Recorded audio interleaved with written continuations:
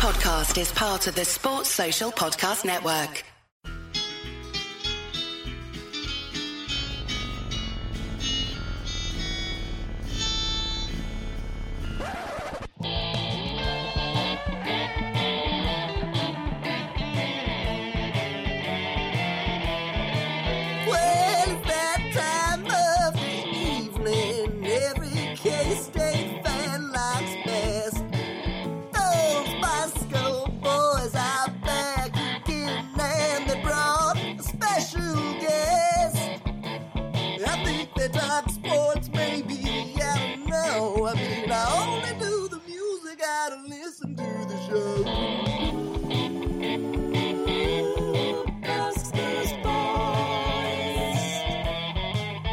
Are we recording? All right. Welcome to the BosKSOe's podcast. I'm sitting here with Mr. Scott Wildcat. We made a trip to Manhattan today. And who's sitting right next to you? This is amazing.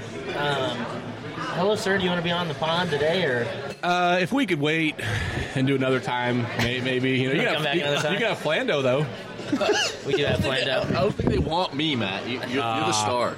Man. I think you made it into the theme song, so you got to at least say something. So I want to talk about that first. Like, I'm excited that we have a unique theme song for this show, but I really like listening to the original one. It will get in my head for probably days on end, and I'll realize I'm singing it and that kind of stuff. So I really appreciate it, and I like this one too. But man, you guys' original theme song is legit. I got to give a shout out to the guy that wrote that, Austin Shower, my buddy.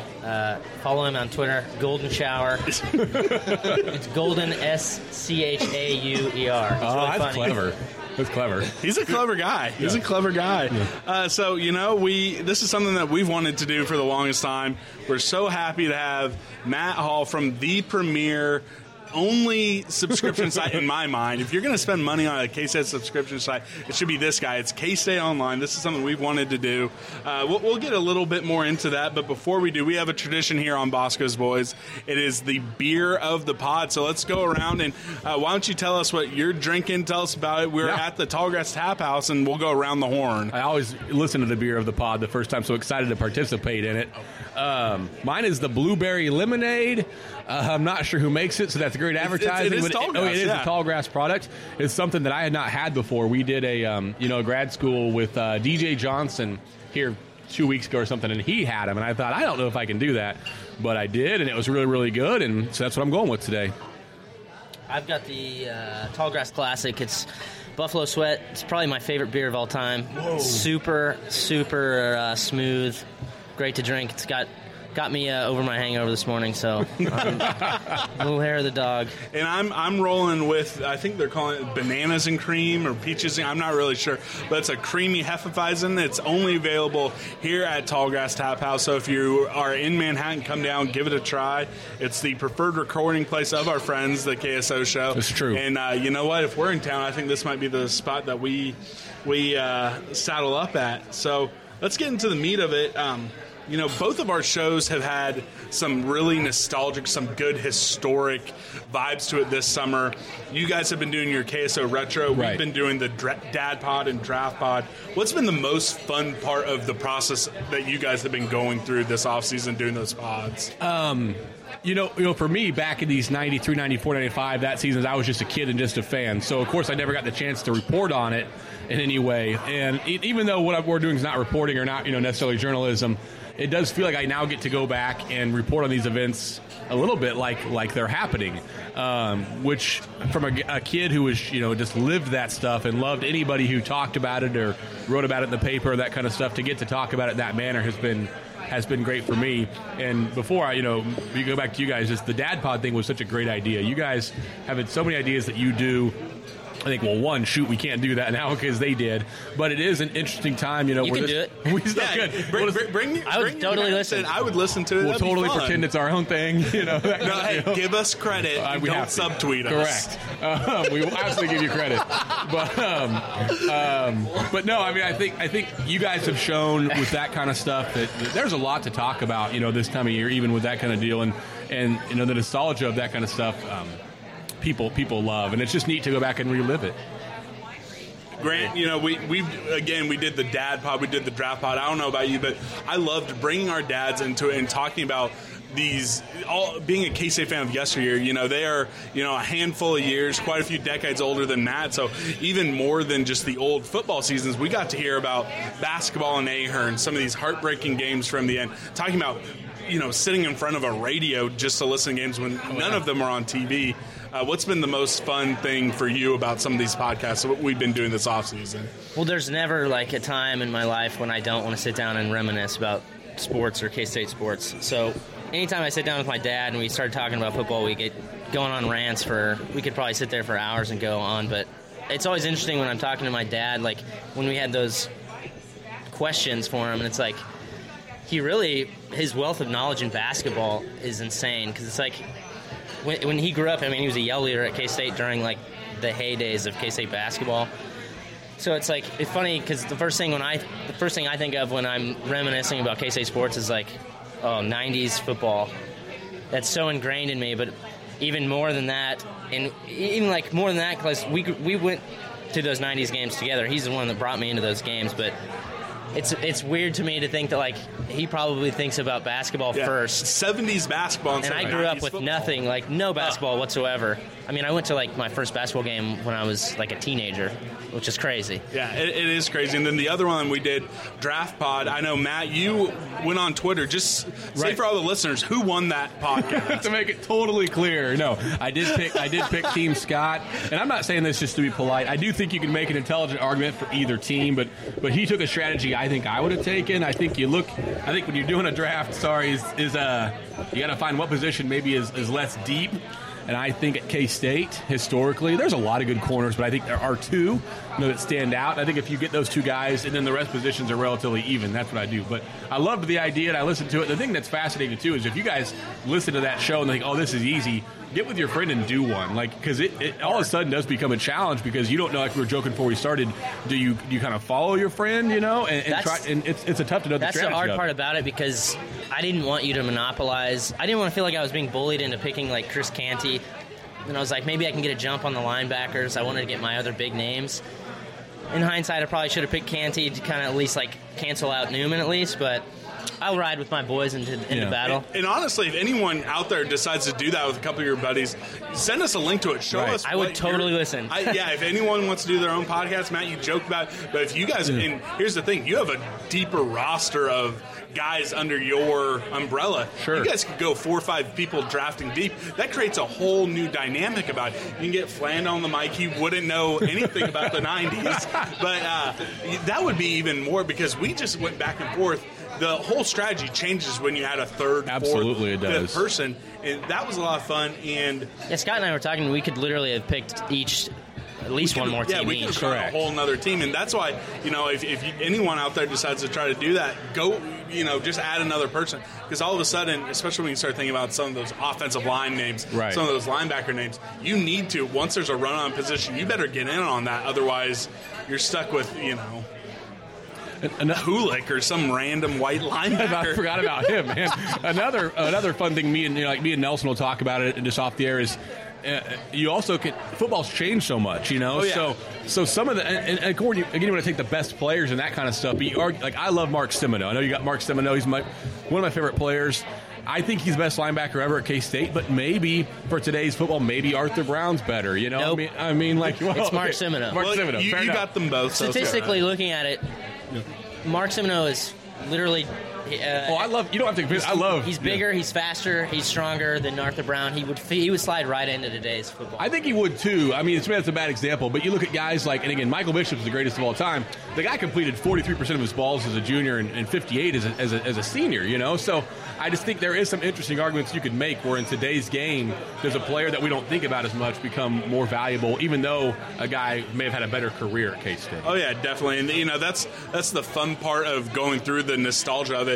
And speaking of that, what is the biggest opinion, or in your opinion, what's the biggest difference between, we've talked mainly K-State football, but what's the biggest difference from K-State football back in those days to now, and why do you think that is? You guys have said it and covered it too, but it really is just the level of athlete. And I think it's a couple of things. I think that the critical, easy thing for me to say is that K-State, doesn't put as much effort into recruiting as they did back in the first go round, and that's true. That's accurate, But I don't think it's just a simple. I think K-State works just as hard as a staff. I don't think they've given up effort. I think they put it in different places, but I think that's a big difference. And I think too, it's so hard now to have hidden gems, in recruiting and that kind of stuff. Back in 93, 94, 95, there was hundreds of kids who there wasn't 24/7 and Rivals and ESPN and 800 recruiting services covering the heck out of these kids, where you could find hidden gems. And now I don't think you can. Sure you can, but they're so much more rare that there's nobody you can sneak up on and just get. And I think K-State has chosen to put their emphasis on player development more than they have recruiting, which they're still winning games. I'm not being all the way critical of it, but that's the biggest difference. You back and watch those games, man. I mean, K-State more often than not was more physically gifted, and now that's usually not the case on a week-to-week basis. I also kind of feel like there's two things. One, we don't have a jump on JUCO anymore. No, correct. Everyone's getting into the JUCO game, and they have been for a while. And two, it seems like back in the day, Bill was way more comfortable playing an athlete over a guy that knew the system better. Yeah. And now if he will 10 out of 10 times he's going to take the guy that knows the system over a guy that's more athletic, and he's not going to give him that adjustment period. He's not going to just throw him into the game, which I would much rather he do. Michael Bishop's the greatest example of that. Michael Bishop, had no idea what he was doing when he started quarterbacking against Northern Illinois. I mean, and he was an amazing talent. Maybe he'd have been the exception even in this go-around, but we laugh and say there's no way that Michael Bishop starts, the season opener with what he knows now. But back then they just trusted the ability. You're totally right. And another big thing, and I didn't really, this didn't click for me until I started doing a little bit more research. I'd love to hear your guys' take on this. Grant and I have talked about the lack of elite atmospheres in Bill Snyder Family State for a long time. We keep pointing back to the Auburn game, something that I saw when I started looking at this, and it came to me when I was listening to your guys' Retropods. The Big 12 does not have a perennial top 5, top 10, and multiple top 20 teams. You're getting maybe 1 or 2 home games a year where it's a borderline top 25 team, and the atmosphere just isn't there. What happened to the Big 12? I mean, even the Big 8, you had years where there was a game where K-State was a top 10 matchup. The atmosphere thing is fascinating because I had with the Auburn one, would you guys agree, was the last really, really good one? I mean, there's been good atmospheres, of course, since, but not like, elite level. Right. There was games that I remember either listening on the radio or watching on TV or being at when you thought, there's no way. Sorry that I keep bumping him in the elbow. It's because you're I got to scoot over. The people who aren't here and who haven't seen the shots of Matt Hall, he looks like he could be lining up at defensive end. He oh man, do not cross this man. We can keep going, Yeah, I'll keep flying you all day. I have the watch out Nats because I have the biggest man crush on you in the world. So this is so fun. We'll get back to the K-State comment. But go ahead. But I think there was games back then where, as a fan, you thought there's no way so-and-so comes in here and wins because of the atmosphere and that kind of stuff. And now, you don't feel that way. You don't look at the home and away thing for K-State as being the difference maker. And as to why, that's a great question. You mentioned the conference changing. It used to be, Well, part of it has to do with the fact that we're not as good as we used to be. Yeah, but even then, you look at the schedule and look at it this year. Yes, you have Mississippi State coming in. But then after that, you look at it and it's just like, well, is Oklahoma State going to be worthy of this big atmosphere? The KU game's at home, but it's like, you don't really care about that. You're going to have fun with your KU friends in the parking lot. They're not going to come inside, but you're going to come in and you're going to win by, hopefully 20, 30 points. So that's not going to be. You just nailed something too. You mentioned that they're going to come back inside. That's a big change. I mean, when I was in college, I'm an old guy. We'll tell these stories all the time. We got there really, really early to go to the game as a student. The student section was full. We maybe went out at halftime, but didn't necessarily go to halftime, and we were coming back in. Now, you watch it on TV or in the stadium, you expect those students are not coming back after halftime. And they don't. I mean, even for huge games, some of them will come back, but it's never as full after halftime, and it's become more of a social thing than, let's go help this team win a football game. Yeah, and I think that, there's some just cultural shift of being football fans, and then, I think it also goes back to that's a policy that has lent itself. I think that, it might be better to maybe sell beer inside the stadium and say once you're in, you don't get to go back out. I know a lot of people, not just students, a lot of people would not be happy with that policy, though. I always go out at halftime, but I always come back in. Not always. Not always, but I stay in. I don't watch the band. I don't go out either. But, we'll get to your evolution to being a journalist. Not going back. They probably don't even let you guys out of the press box. They lock you in, right? I've never tried. Now I'm curious if I could get out of there. I mean, it's funny. They let you out. You can go down for the last 5 minutes of regulation for a game. They don't really enforce that too hard. You go down to the sideline whenever you want. But you're talking about atmospheres and stuff. We're watching. They were showing the OU game from last year here, and I went down to the sideline for the last 5 minutes or so. And I'm not trying to be critical, but to your point, like me and Jeff or me and Derek and Ree and Grant could just stand by each other and talk to each other. As Oklahoma was trying to drive to win the game, you would think it'd be so loud you couldn't speak. That's not the case. You can just turn to the guy next to you and talk to you in almost a regular voice. You couldn't always do that. Yeah, you couldn't always do that. And in the little bit of defense for that crowd, that was the week after the horrible rain delay versus TCU, and they actually started this game an hour late because of it. So, that's not the difference between it. But, that's crazy to think. Go back and tell yourself in the 90s that, you're playing OU at home as an underdog. They have a Heisman Trophy player, and you're going to be able to have a casual conversation on the sideline as they're driving to win. That's just, not something you would think. But we kind of flirted with this. Matt, you have had an interesting route starting off, a fan. Then you got into the journalism game. You went back to being just a fan, and now back to being a Big J journalist. What has that evolution been like? How do you go from diehard fan to trying to have some sort of, journalistic spin to it, back to a fan, and now you're right back in the midst of being a journalist? It was hard. I probably wasn't very good at it at first. I mean, because I was as diehard as anybody. I probably still am. But as a kid and that kind of stuff, I lived this stuff. I'd cut out pictures from the paper and put on my wall, would read everything that came out about it. And I remember when I was new to the journalism deal, I had a hard time being quiet in the press box, and I could do it, but it wasn't easy. And but then I did that for 4 or 5 years with Rivals back then, and then Yahoo and Rivals, and the thing that happens to you because of the company you're around and that kind of stuff, you become jaded and you think you're pretty cool, because you're in the press box and you're covering it, and you start to want to act like it's a job like everybody else has. And I don't know why we do that, probably just to make ourselves feel important or that kind of thing, but getting out of it was the best thing. You're on the BosKSOe's, boys, so you must be pretty important. So I must be pretty important. But getting out of it was the best thing that ever happened to me because it made me really appreciate it. I loved my career. I managed, Targets and Dick's Sporting Goods in between and loved it. I mean, I'm not been lying, but it made me understand, like, that's a job, I mean, like, that's hard. That was what I was doing wasn't as hard as I, led myself to believe that it was. And so then getting back into it, I just had such a better appreciation for it. And I hope that, 4 or 5 years down the road, I don't want to let myself get back to, thinking that I'm cool because I do it or, oh my gosh, this is just hard work because we write 2 stories or whatever. But I feel so blessed that I got taken away from it for a while because it made it a lot better for me. So do you think now that you come at it from that different perspective that you're, everyone tries to say they're a voice of the fans, but since you're holding on to that fandom a little bit better this time around, do you think that you're giving a different, view into writing these stories? I think so. I think so. I think I want to do a lot more writing about what I think the fans are interested in and what I would be than what I think, I can't say this without sounding condescending, but without thinking what they should be interested in. I think I fell into that trap before where I'd write, well, this is the story, or this is what a journalist would do. And people didn't care about some of that stuff, and I wouldn't have either as a fan. So I think this time, to that point, I've been able to be more aware of what would I want to read, as a fan or somebody who subscribes to the site, as opposed to what I think as a journalist, I should write about this. Grant, we're still fans.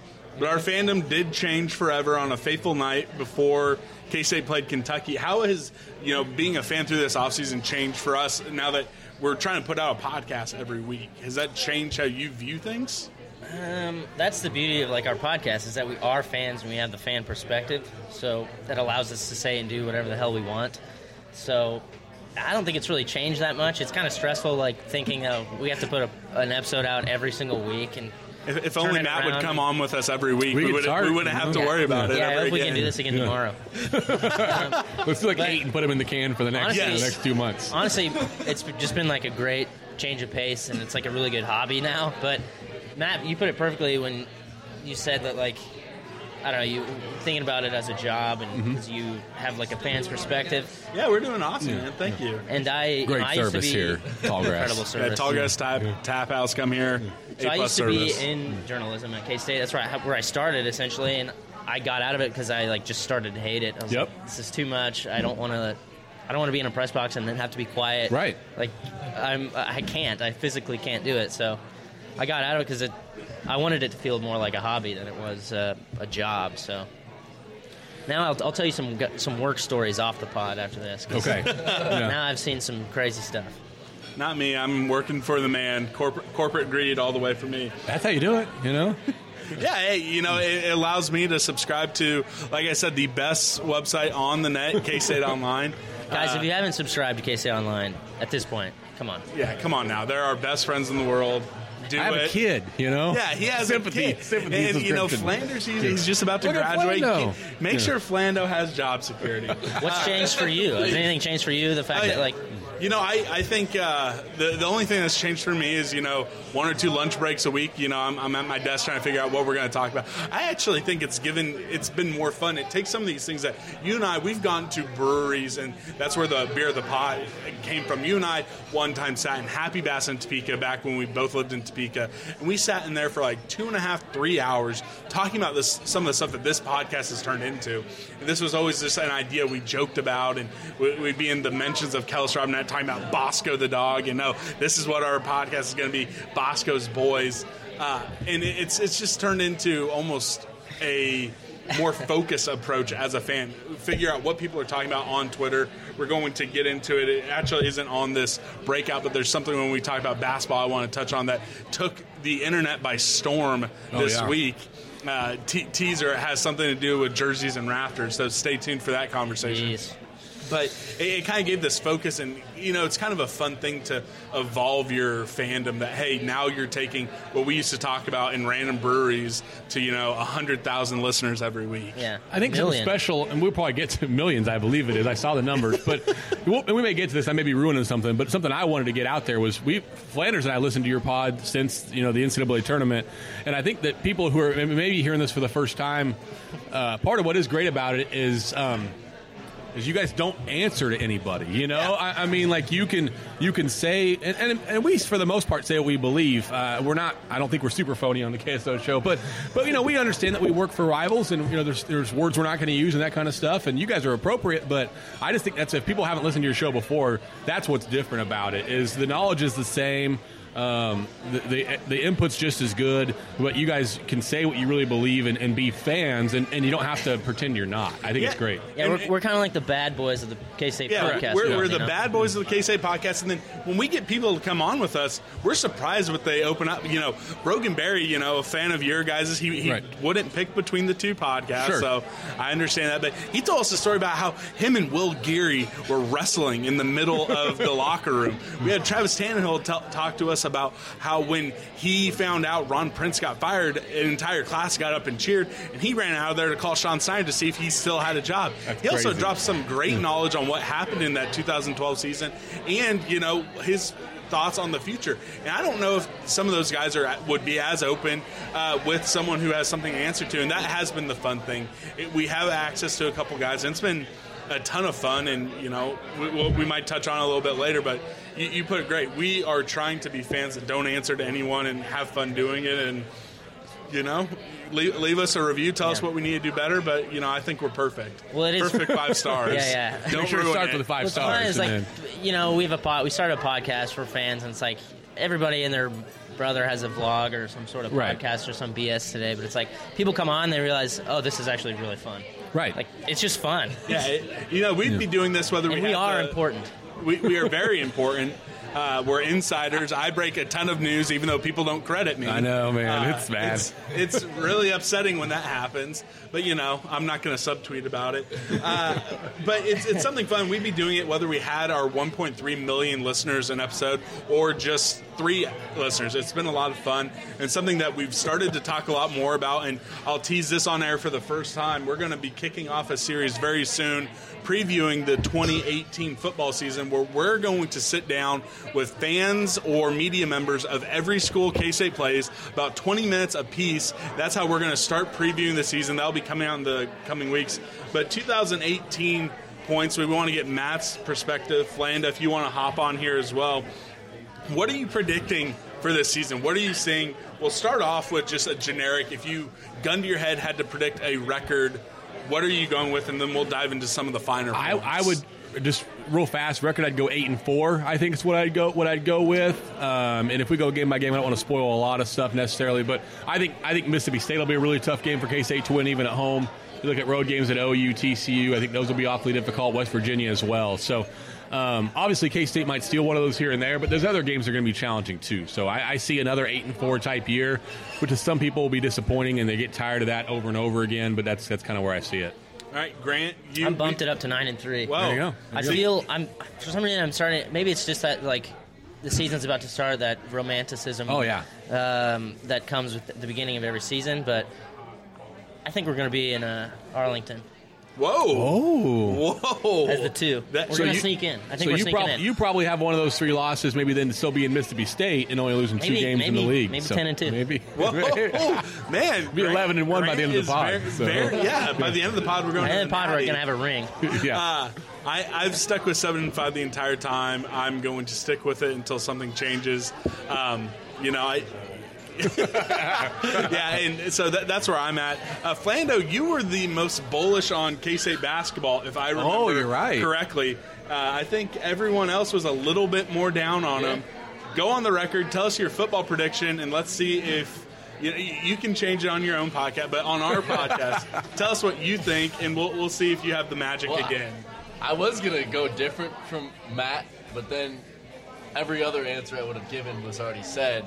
9-3, 7-5. So I'm going to stick with 8-4 because I do believe. I mean, that's a happy medium of where I really think they could end up. I don't think the schedule is too difficult this season.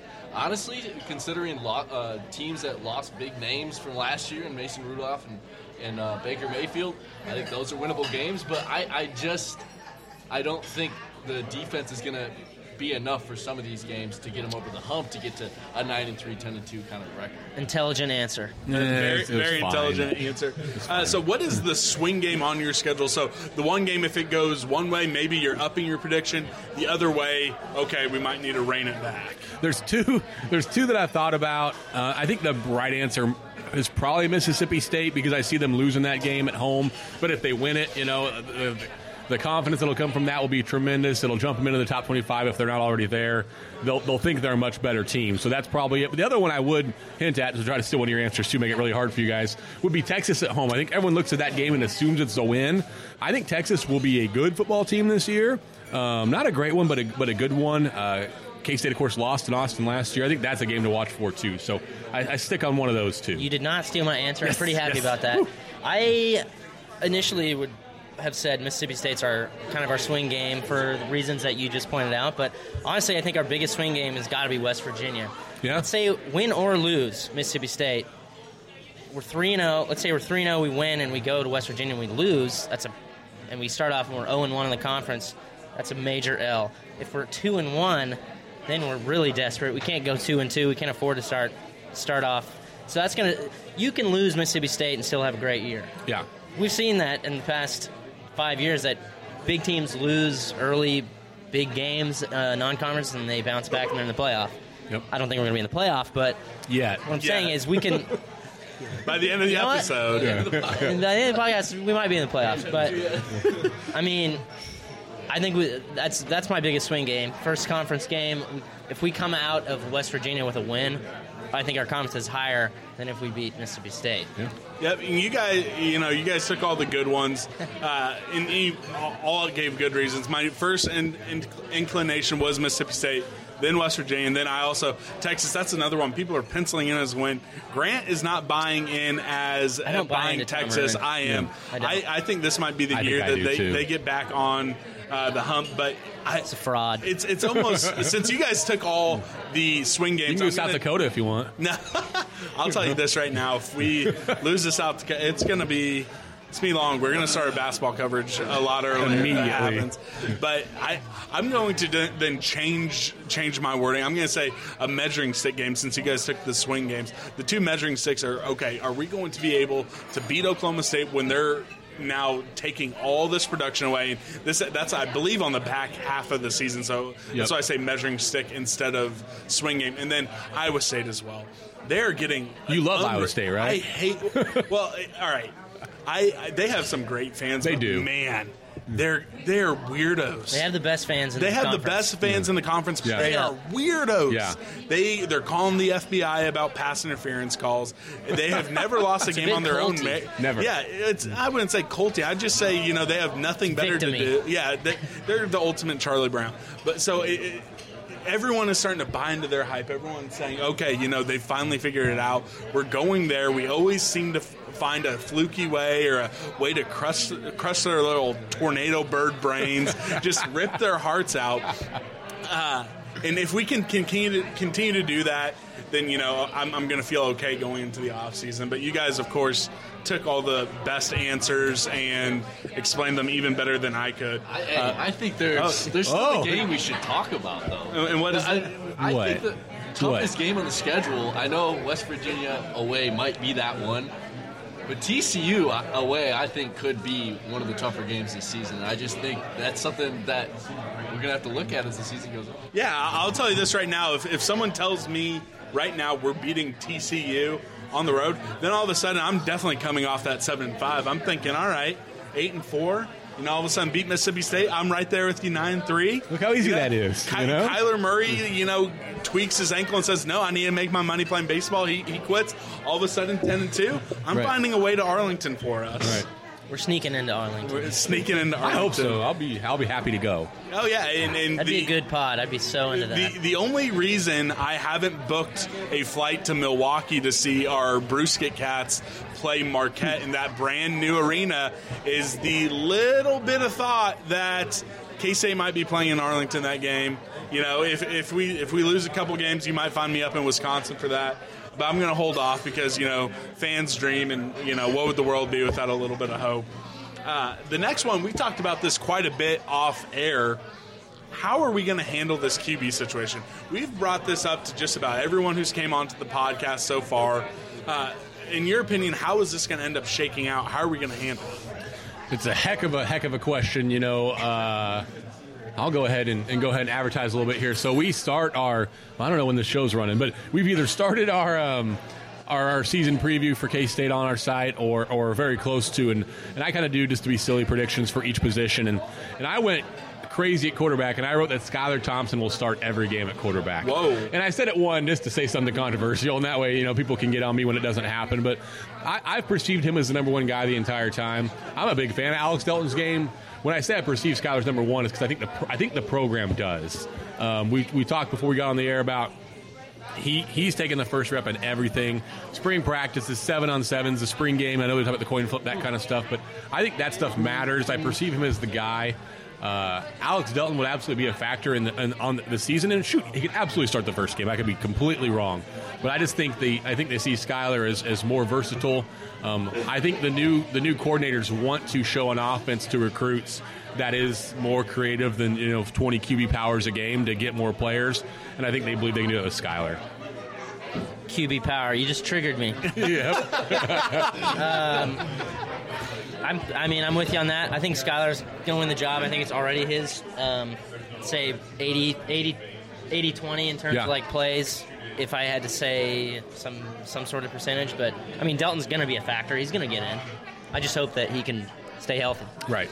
Yeah, we've gone on the record. I've made my opinion pretty well known. I want to see Skylar. I would like to see I'd like to see some packages. I'd like to see some touches for Delton. But I think the right move is Skylar. And it's something you put perfectly. Being able to showcase this is how the quarterback's going to be in the future. This is how we can use our wide receivers. That could help us on the recruiting trail without giving too much away. It does seem like we're targeting some, higher end wide receiver recruits. I agree. Do you think that some of those commitments could waver back and forth if they truly follow through on showcasing our wide receivers? I think it's a great point. You talk about they lost a tight end who went to Florida, Lucas Kroll, and I think the reason they lost him was they could not convince him, hey, we promised you we're really throwing to the tight end this year. I think Dayton Valentine had 2 catches last year, and the kids, they believe the staff and the coaches, but until they see it, they don't know. So I think, you talk about, Velton Gardner or Keaton Garber, the receivers they've got. If K-State goes into the season all of a sudden is running the quarterback 25, I'm getting it to be 30 by the time I stop talking, but, times a game, they may question a little bit. And I do believe the Colemans and the Kleins and those guys really do want to show recruits that they will throw a little bit more, they will use these positions. And I think Skyler, like I said, I don't know if Skyler, we could argue forever, if Skyler gives them the best chance to win games on this roster. I don't know if he does over Delton, but I think to show recruits what they can be going forward, I think he's the right guy. And then you mentioned both Klein and Coleman, and I believe Dickey also has correct. the co-offensive coordinator title. Have you guys gotten any sort of insight into how plays are going to be called? Who's going to have the ultimate decision? A little. The sense I do get is that it will be Coleman who really calls the plays, which kind of surprises me. I think as this whole process was happening, we all assumed it'd really be Colin who would call the plays. I think. Yeah, thank you so much. I don't think so. Apologize for the break. Yeah. We're talking to the waiter. He's really he nice. must not be a true Kansan. Flando just got fries without ranch. Yeah. Is that? I didn't realize that was a Kansas thing. I don't know. I'm a Michigander. If you haven't. Oh, yeah, that is true. That is true. Yeah. He's not. Yeah. Yeah, he's not. Yeah, I think that's just some stereotype that's been put on Kansan. I don't ranch know. on everything. That's what they say. I love ranch, and I like it on fries, but ketchup's better. I like ketchup better too on fries. I just hate ketchup as a whole. But back to back to it. A lot of people are assuming it was going to be calling plays, but we're starting to get the vibe that it is going to be Coleman. Yeah, I think the official word they're always going to tell us, and it may be true too, but will probably be that Dickey will pick a run play, Colin will pick a pass play, and then Andre Coleman will ultimately select it.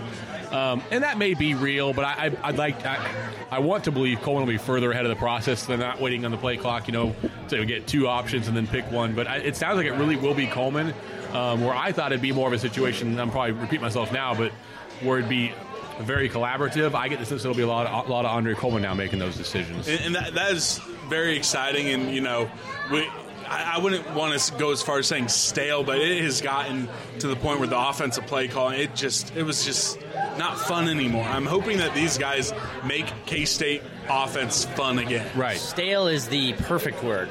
Perfect word for the program, honestly. That's how it felt for the past 3 or 4 years for me. And hopefully this influx of young coaching talent is going to, save the loaf of bread. I saw the video. You put the stale loaf of bread under water and then you rebake it and it's fresh again. What? Wait, what? Yeah, I saw some video.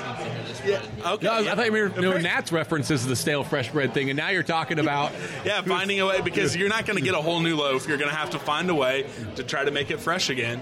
And I saw some video. Apparently, if you take stale bread, run it under some water, rebake it, it's fresh again. Wow. Yeah, I did not know that. So cooking tip with BosKSOe's. For me, I would just probably buy another bread, but... Well, you know what? There's something about the current loaf of bread that, is trying to keep the waters calm. We're going to go on to the next one, and I went against my own rule. I threw a fit and got super worried after the spring game when I saw the specialists. Right. We recently got a guy who is a kicker, punters, kickoff specialist. But how do you think that's going to end up playing out? Is your confidence that it'll work out there, or are you, like me, panicking quite a bit? Borderline panic, probably. I'm with you, and I agree with the idea that the spring game, you can't overreact to anything. Those kickers were certainly better, at least from what we're told, throughout spring practice. I think it was McClellan's kick. Was a long, 48, and he didn't miss it bad. I think it was Rourke who had a big miss, and then Lynch had a make, but it wasn't encouraging. I guess my point is, it is probably similar to your guys' thoughts. I'm going to hear what you say. I think they'll be fine on special teams, but they need to be better than fine, for what they need to be. And I don't see them being special, as corny as that sounds. What with that group as it is right now. That was good. I like that. Yeah. For me, kicker punter is the most concerning. I have little concerns about like players that are going to plug into return roles because I feel like that's more of a system thing. We have guys that are going to be able to plug into that, and we're not going to have that much of a drop off. But you absolutely don't want to get into. You don't want to let a kicker issue fester, especially for a team like K-State that has such a tiny margin for error. If we have kicker issues, we're on a fast track to 5-7, 6-6. Honestly, we'll be in serious trouble.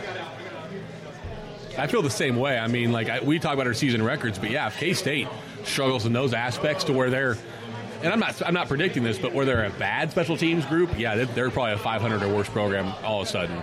Yeah, and I think that's where I'm trying to put a little bit more faith into Sean Snyder. And, I have opinions on predictions about Sean, but, the kickers and punters, since he's been back 2.0, we've figured it out. There's been a bad game here or there, but they've seemed to figure it out. And then we already touched on this a little bit with the offensive coordinators, but what do you think the biggest difference is with new coordinators on both sides of the ball? We touched on offense, so if we want to lean more towards what do we think Blake Seiler's going to be as a defensive coordinator? I'd be surprised if there were significant differences. Like, I think if you were a casual, not super educated fan watching last season's defense and this season's defense, may not see a huge difference. But I do think, at least from what we're told, he will be a little more willing to adjust his unit to the talent that he has. Where I think Tom Hayes, had a system he believed in, was going to play it, whether he had, Chris Canty and Terrence Newman at corner or Nigel Malone and Bubba Chapman. But don't be putting disrespect on Bubba Chapman. Still fine. They both look great in a uniform too, so I like them both. But I think that will be the biggest difference. But I think if a fan now all of a sudden thinks, oh my gosh, K-State's going to blitz from all these different angles and play press man coverage, I think they'll be disappointed. I don't think they'll see a big difference in that side of the ball. I am a little disappointed, and that makes me a little sad. Grant, are you going to disagree with Matt? I don't disagree. I don't know. I mean, I don't expect that much difference. I guess what I'm hoping is that we see a little bit more aggression on defense. I'd like to see us press more. I'd like to see us have better disguises. That's the thing, I do expect that. I expect that when we do blitz, we're going to have more disguise to that. You're not just going to walk up everyone to the line. You're not going to have walk up two linebackers, two gap. Yep. Yeah. So I thought we're not going to abandon the bend don't break type of system, but I do expect more aggression.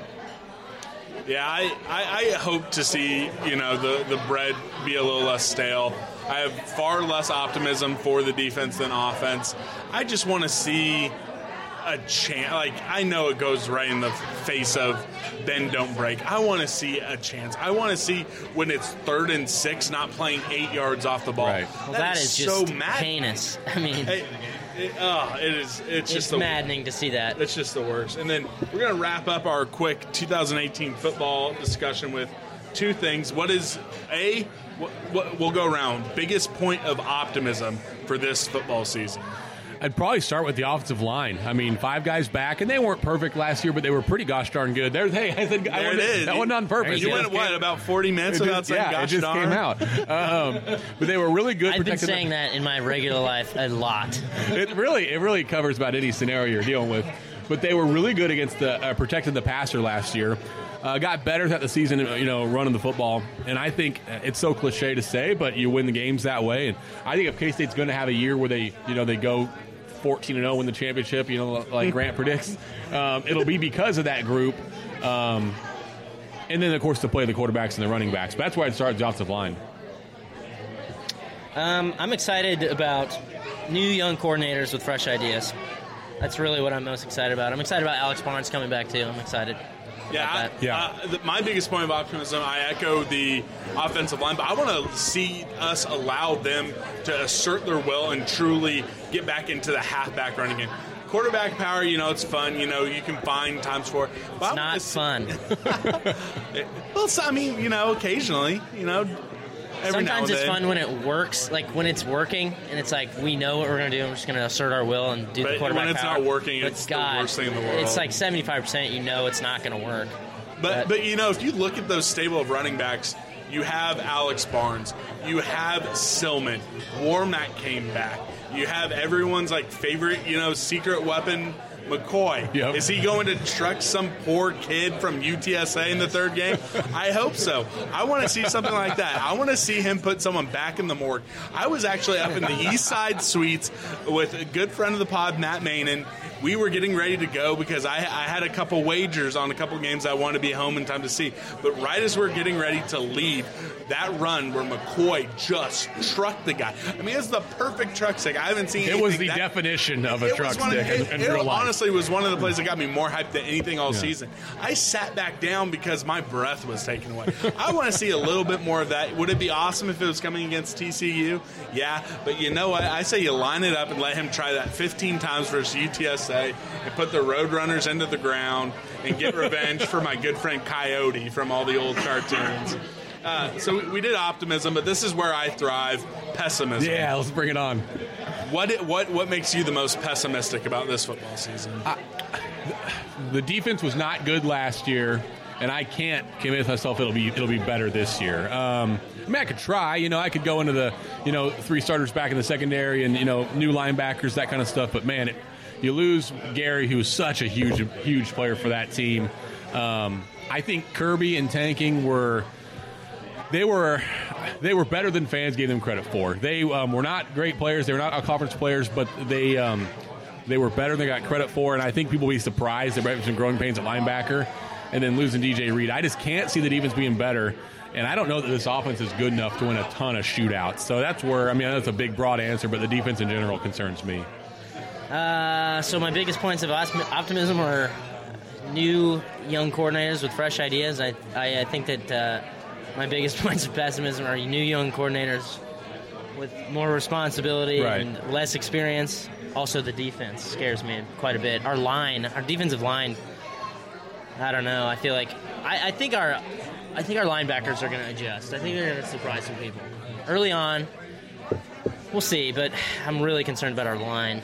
I think I could point to every unit on the field except for running backs and offensive line and point to and say, this is where I'm most pessimistic. Sure. You look at the wide receivers, none of the guys coming back do I have a lot of confidence in.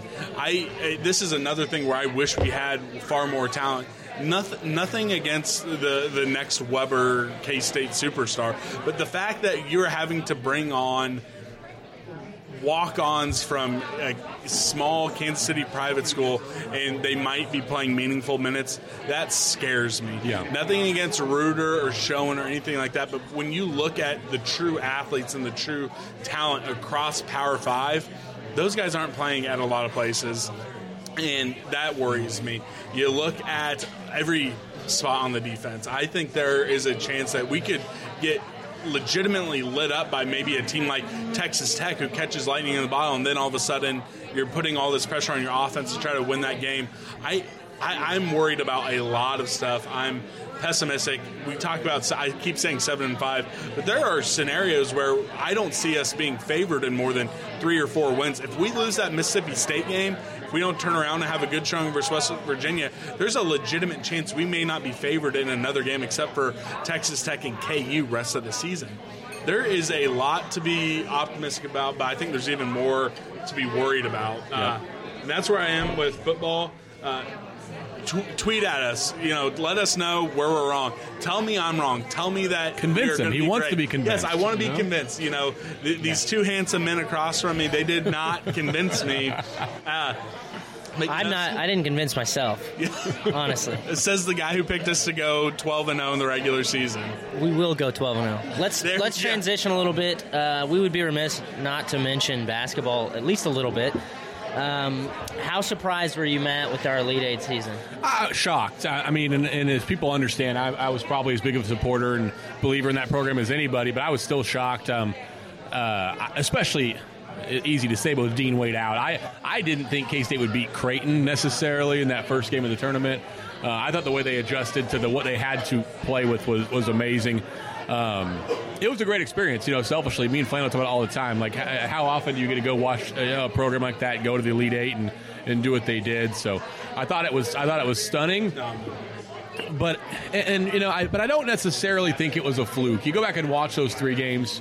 that they won in the tournament. And they maybe Kentucky you could argue about, but they really handled Creighton. UMBC was UMBC, but I mean, K-State was the better team. And even Kentucky, K-State led probably 36, 37 minutes of that game. Yeah. So it's hard for me to say it was necessarily fluky what they did when they looked at the better team on the floor all three of those games.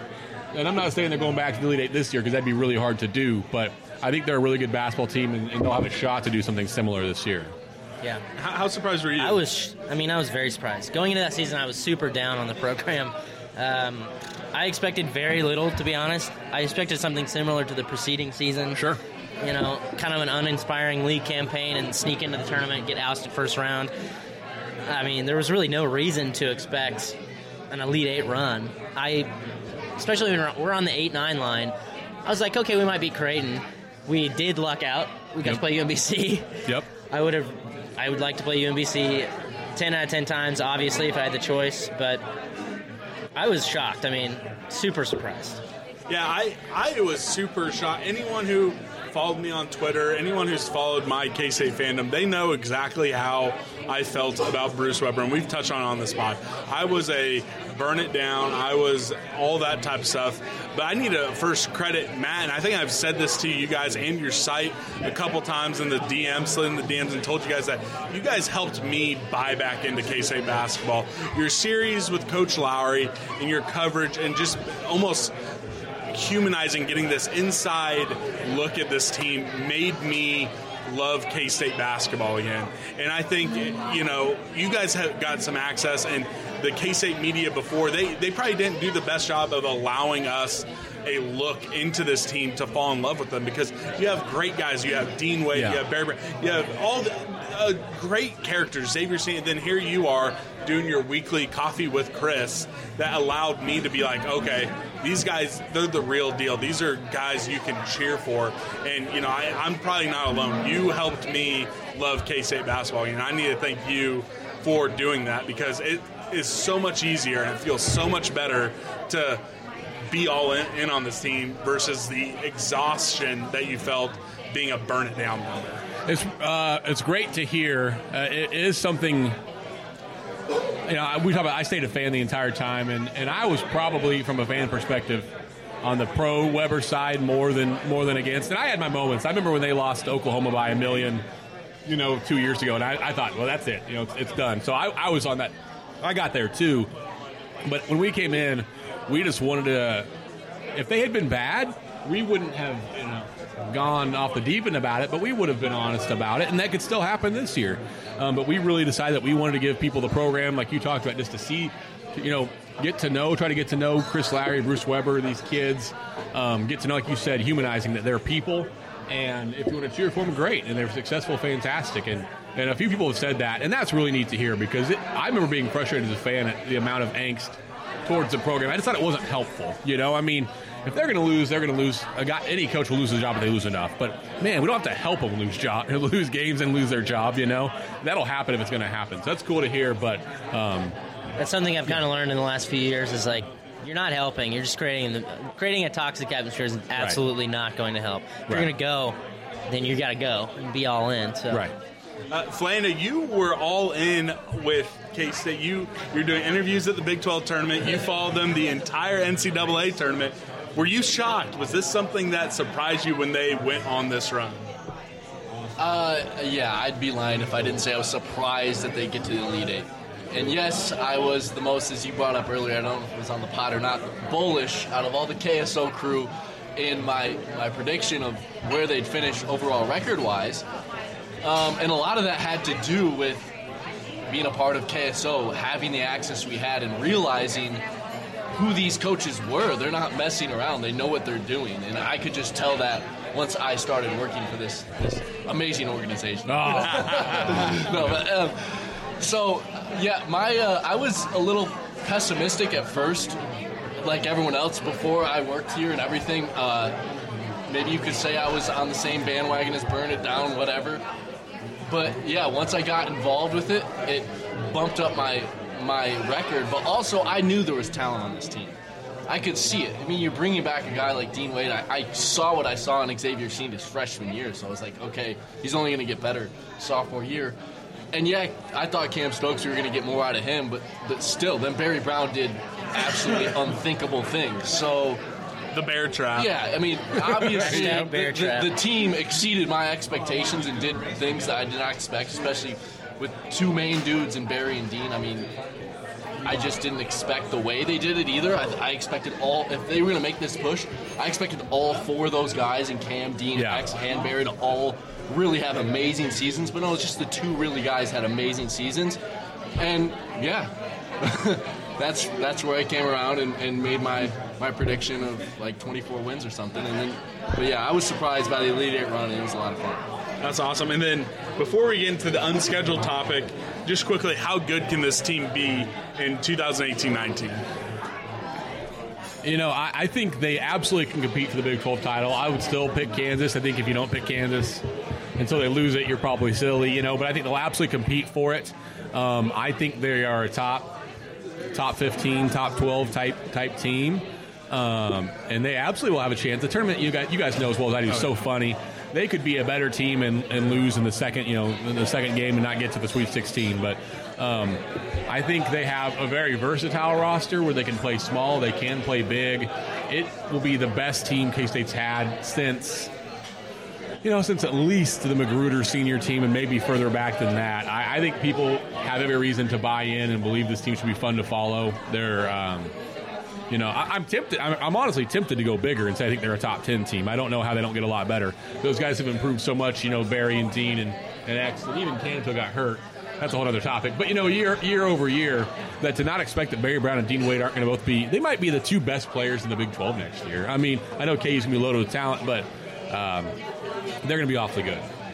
We keep mentioning Cam. I actually expect a lot out of Cam next year, considering – I mean – if you've ever played sports or if you follow sports at all, if you're ever following any sort of team, if you get hurt, a player that's trying to come back from injury he's going to struggle. I mean, It's so hard to find consistency when you're coming back from an injury. And he started off so strong. I expect actually a lot out of Cam next year. We're going to get a good bit of contribution from him, and I expect us to improve our league standings. We should be better than fourth. I kind of see us around 2 or 3. I'm not going to pick us to win the title until someone actually does knock KU off alone.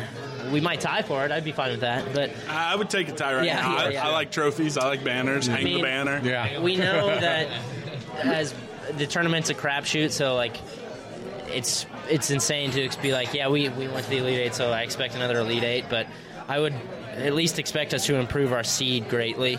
That's important. We need to be winning all of our non-con games or have a good record in non-con. Yes. So improve our seeds. I could see us around a 3 or a 4 seed maybe, and that helps us out a lot, but I don't know. I think we're going to be much better. I agree. And speaking of hanging the banner, the big talking point, this was all over Twitter. I think it was on your guys' message board. It's been a point of a boiling point. A boiling point, for a while now. This is the second or third time I've seen it pop up this offseason. The idea of hanging banners. I think let's just get it out of the way. We're all on board with Jacob Pullen. Yep. Whenever he can come back for a game, we can do it. It's going to happen. The bigger, point of argument is the idea of Michael Beasley and then the sub-points of guys like Steve Henson, Rodney Magruder. But let's talk about Michael Beasley this first off. I'm hoping we're all on the same page because I like you all and I don't want to hate you. But I want to be difficult. This to be fun, but I don't have it in me on this. Well, you can play devil's advocate if you want, but I see no logical reason to use an arbitrary talking point if he was only there for 1 year against Michael Beasley. I think Beasley 30 should be in the rafters as quickly as anyone, including Poland. You guys are nodding your heads. 100% agree. I was shaking my head at the OU game. For people who aren't here, the K-State OU football game from last year is on the television. I got mad for a second. About to tie it up here in the fourth quarter, and I'm pretty sure the defense should be fine against Baker and those guys. Oh, yeah. That'll be fun. They'll get a stop. Overtime's coming. No, I'd love to be fun and argue, but there isn't one. I mean, he, Big 12 Player of the Year, Run-Up National Player of the Year, had the best statistical. Biggest Rob job, by the way. Absolutely. Handrush did not deserve that award for sure. Statistically, maybe the best individual season. I mean, Trae Young, I guess, had a pretty good one now, but in Big 12 history, there's no argument against it. I mean, in college basketball these days, too, the great players a lot of them are one and done. So even using that argument, so yes, and I understand. How are you going to hold that against a player that's going to go second in the draft? It's not only that, but consensus All-American. He had the most points per game average in the history of Big 12, second most rebounds. It's insane. Like, if he had got kicked out of school after a year, sure, but no, he left because he was, going to be the top 1 or 2 pick in the draft. I just don't see any argument against it. And I think so many people, we talked to Flanders, he's mentioned how, he joined us, we talk about basketball and he learned stuff and whatnot. So many people identify him with K-State basketball, in this era. Even though he played 1 year, he's the most identifiable. Him or Jake, I just can't, I don't understand the argument against it. No, absolutely not. He should be in the rafters. Yeah, I'm 100% with you. I'd say maybe I disagree and put Pullen up first. I'd say Pullen deserves it for me before Beasley, but I think both deserve it. All 4 of those guys you mentioned, put them in the rafters. Yeah, I'm on board with all 4. All right, and so I'll play a little bit of devil's advocate because I'm not nearly as convinced about Magruder or Henson. If you look at some of the guys up there, Magruder has some lifetime achievement type stuff he's higher up in the record books. And, I don't recall Steve Henson, whatever. He was my first man crush as a K-Stater. So, yeah. Yeah, I mean, I'm just saying whatever. Little kid crush. Steve Henson means just some bald guy who's been hanging out with Lon Kruger for a really long time. Right. That's all Steve Henson is to me. But when it comes to Magruder, I think he might have gotten honorable mention All-American. He was 1 year first team All-Big 12. A second team as a junior. At what point, does it truly come down to because he was the best player on the team that brought home a conference trophy for the first time in a long time? Is that really what it comes down to? Because I don't know if his career is that much different from a guy like maybe Cartier Martin.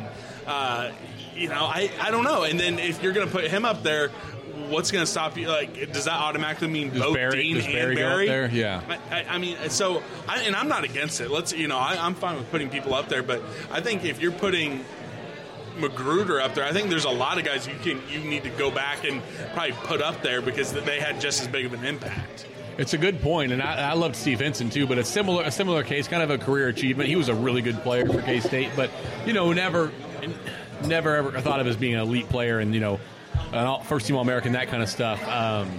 It's a good point. I hadn't thought about it. I mean, I do think if you put Magruder and Henson in, ultimately I would do it too, because I'm kind of like you. I'm all, if they're great players, put them up there. What's it matter? But I do think there's a line between Beasley and Pullen, and then Magruder and Henson. I almost think if they did those so close, if you did something where Beasley had his own night, Pullen had his own night, and then the next season those two go up, I almost feel like it cheapens the fact that Jake had to wait for so long. You're putting Magruder right up there, and there's all this debate about Beasley, and then we're putting these two guys up there. That's just where I come from. But I love the idea of having all these great players. I think it's a recruiting tool if you have more of them up there. I agree. Point up there and say, hey, here's some recent guys, especially with those 3, that you can point to and say, hey, you do big things for us. You're going to be memorialized forever. Right. So that's where I stand on all those. And I think unless there's any other basketball things that you guys want to talk to, we're going to get to a couple quick games that we have to close out this episode. I've enjoyed it. We're sitting at about an hour. We could go probably 2 more hours, but Are you recording? Do we have to do this again, you think? Oh, shoot, guys. Oh, no. No, I'm kidding. I've been watching. I've been making sure. Good. Thank you. And if this isn't recording, that's really elaborate for not recording. So, it's just a YouTube video. Yeah, this is just YouTube. Any other final points about either football or basketball that you guys either want to go on the record before the debut of a game called Yay or Nay? I'll say this. I do think, and I get upset too from the fan perspective about the success of the programs, but I think sometimes we do forget we are kind of fortunate to have 2 programs that are at worst competitive and at best have a chance to compete for conference titles. I think K-State fans were pretty used to being successful. I always say I'm spoiled as a football fan. My first game was the Copper Bowl. You talk about your dad pod and that kind of stuff. 96? Yeah. I think that's the first game I remember. 93, yeah, 93 was the Copper Bowl, the Cotton Bowl. What is wrong with you? You guys said cotton, I think. I thought you said cotton. Oh, okay. I just mumble. No, I heard copper. No, you said I argue copper. about it. Copper. You're right. But I do think we get a little spoiled, and then Flanders. We talk about basketball. All he knew was Beasley and Pullman and Magruder, and it's not always that way. I'm not telling people lower your expectations. That's not what I'm saying. Don't I think lower we should them. raise them. I mean, yeah, there's nothing wrong with raising them, but that's okay it's okay to know, too, that the success that these programs have is kind of unique and pretty good. That's, I guess, my little soapbox thing. Yeah, but I could talk forever now because you just said it. Some people will listen to that and say, oh, he says just be happy. No, that's not my point. You should want more. You should strive to win everything. But you can do that and also appreciate the success that's been had. Well, and everything you said is not wrong. We are spoiled. K-State achieved the single greatest thing in the history of college athletics when we won the Big 12 in both football, basketball, and baseball in the same year. There has never been a better feat in the history of college sports. So we are spoiled in that UCLA, sense. nope. No, that's not even close. Because you know what? It's not just one program. You know, any team can have 15 conference titles in a row in basketball. That's nothing. Who cares about that? Right. Talk to me if you can win the 3 major sports in the same year. Yeah. Put your billboard up on I-70 for that. Yeah, not all these, you know what? Eventually, those are going to go away. They're going to get vacated. But, the treble is going to live forever. So good. Grant, anything before yay or nay? Nothing. Okay, nothing. So we are going to debut a game of yay or nay. We'll do all four of us. Flando, you got to get in Yeah, this. Flando, we'll do it. We'll go around the horn. We'll start everyone. We'll go Matt, Grant, Flando, and then myself. And you can editorialize. We don't have any time limits. But these are some fun, yay or nay type questions that I came up with. And I enjoy all of these. So the first one are two-tone basketball jerseys. I will say yay, but my editorializing is I would create an all-lavender uniform and an all-dark purple. I like them, but I think they should have just more regular versions of them, too. Extreme yay for the two-tones. They're beautiful. I wish we could wear them every game. I didn't really enjoy them at first, but extreme yay now. No, Okay, I love them now. I do love them now. All right, so Flando has gone the other way. And I do think Matt's point about doing both colors as well is important. They should do that. I am big yay, and I agree with the dark purple because there's some history there. I don't necessarily want to see the all lavender because I just like the history there. And if someone told me that, hey, the NCAA said never, you don't get a waiver, then maybe I would think about it because I love the lavender color. But I love the history. I love throwbacks, and I really enjoy that they did it right because if you guys recall, K-State basketball has tried that a couple times, 2 or 3 different times. Hold on. What? Another folks, round? Tweet me real quick. What beer should I get? No, this isn't live. Not live. Yeah. He's making a decision. I just commentate in the background. Yeah, we have a While I'll do he's that thinking. one. I'll do that one. While he's See, thinking. you guys just heard me deliberate live on the pod. But I like the history, and we have those dark purple. I would love to see that. But See, man, that's- there's something about those lavender. And I think that's why I say it. I love the two-tones, too, but I want to see, the Steve Henson, Ski Jones, block Kansas State with those dark purple shorts. I guess I just want to see those. So more or less me not wanting to see the two-tones, I would also like to see something from that to get it 89, expanded. Yeah. And the script Wildcats. Oh, yeah. Yep. I would love to see those. We could definitely use more designs, for sure. Yeah. I know Nike. I know you guys listen. I see it. All these subscribers. subscribed? Yeah. They subscribe from Oregon. I know you guys listen. So get with Bruce on it, and let's make it happen. The next one, the white camo football helmets. Yay. Yay or nay? I love it. Yay. I'm going to play devil's advocate here. Oh. I love them, but I'm going to say nay. We got an 0-2 record with them, and it doesn't match the uniform. If we wore them with whites, it would be insane. It would be beautiful. Or throw in some white pants. Mm-hmm. It doesn't match the uniform. It looks weird. The helmet itself, amazing. But I feel like we can do more. I'm going to go nay here. And we've lost both games. We've lost both games with them, so they're tainted. Look at for the me. Grants together. That's great. Yeah. Well, my nay is I don't love them. I don't think they look amazing. I think the camo is a little too subtle. Whoa. You can barely see it. Might as well just be all white. Do you not helmets. understand what camo is Might supposed to as do? might as well just be all white helmets. I used to think it was marble, not camo, when I first saw it. But I liked it. I don't know. Look, I like the helmets themselves, but it's like, let's actually make the jersey match, maybe. Yeah. Well, I think the jersey's fine. I think you're correct. Wear them White's away white. every white time. pants would I be would freak out if we wore them with our whites. I am a hard yay just because anything. If you think back on it in our lifetime, so the youngins, not Matt, but that's the silver Power Cat helmet's the only helmet we know. Yeah. And then also as a Chiefs combo fan, they've won a couple games through the old Texas logo on there during the AFL stuff, but I've only seen my football teams wear like 2 helmets almost exclusively my entire life. It's boring. And that's the truth. There's no creativity to it, and that's why I think they could have gone more creative in what they did with the camo helmets. And I know that's just not K-State, and that's just not what they do. Well, how about some matte black? Like that? Oh, yeah. That's what I want. I would take literally anything different. Anything. Like, at this but point. I do agree with Grant, not Flando. Flando too, but yeah, with white pants it'd be amazing. Totally. We need white pants, and then also the recruits, by the way, love the white. They wear the white helmet with the white jerseys. Probably, too. I bet 80% of the photos you see those recruits choose to tweet out are white helmet, white jersey. And I don't think jerseys don't matter to recruits, though. No, that stuff matters. It's probably not the deciding factor, but anyone who says that it doesn't matter, of course it matters. We talk about NCAA football like. Before we started, this podcast, like I would pick teams in my dynasty based on like their jersey combination. Same. Same. I mean that stuff matters. I know it's different than a college recruit, but if you think they don't care about that stuff, you're that's crazy. Absolutely like a powerful recruiting tool. Yeah, absolutely care about that stuff. Here's one that this podcast has been very passionate about: playing Wichita State in basketball. Yay or nay? Yay. I'll be interested, to get into this, but. I just don't like Wichita State. I lived in Wichita when they got hot, and the bandwagon grew so fast. So selfishly, I want to see K-State play them and beat them. So yay. I'll say nay because they don't really deserve the time of day. We can play better teams. No, I like that too. I'll say yay, and I'm not a hater on Wichita State. I just want to see 2 solid coaches, 2 solid teams going at it against each other. And I still think Wichita State's relevant.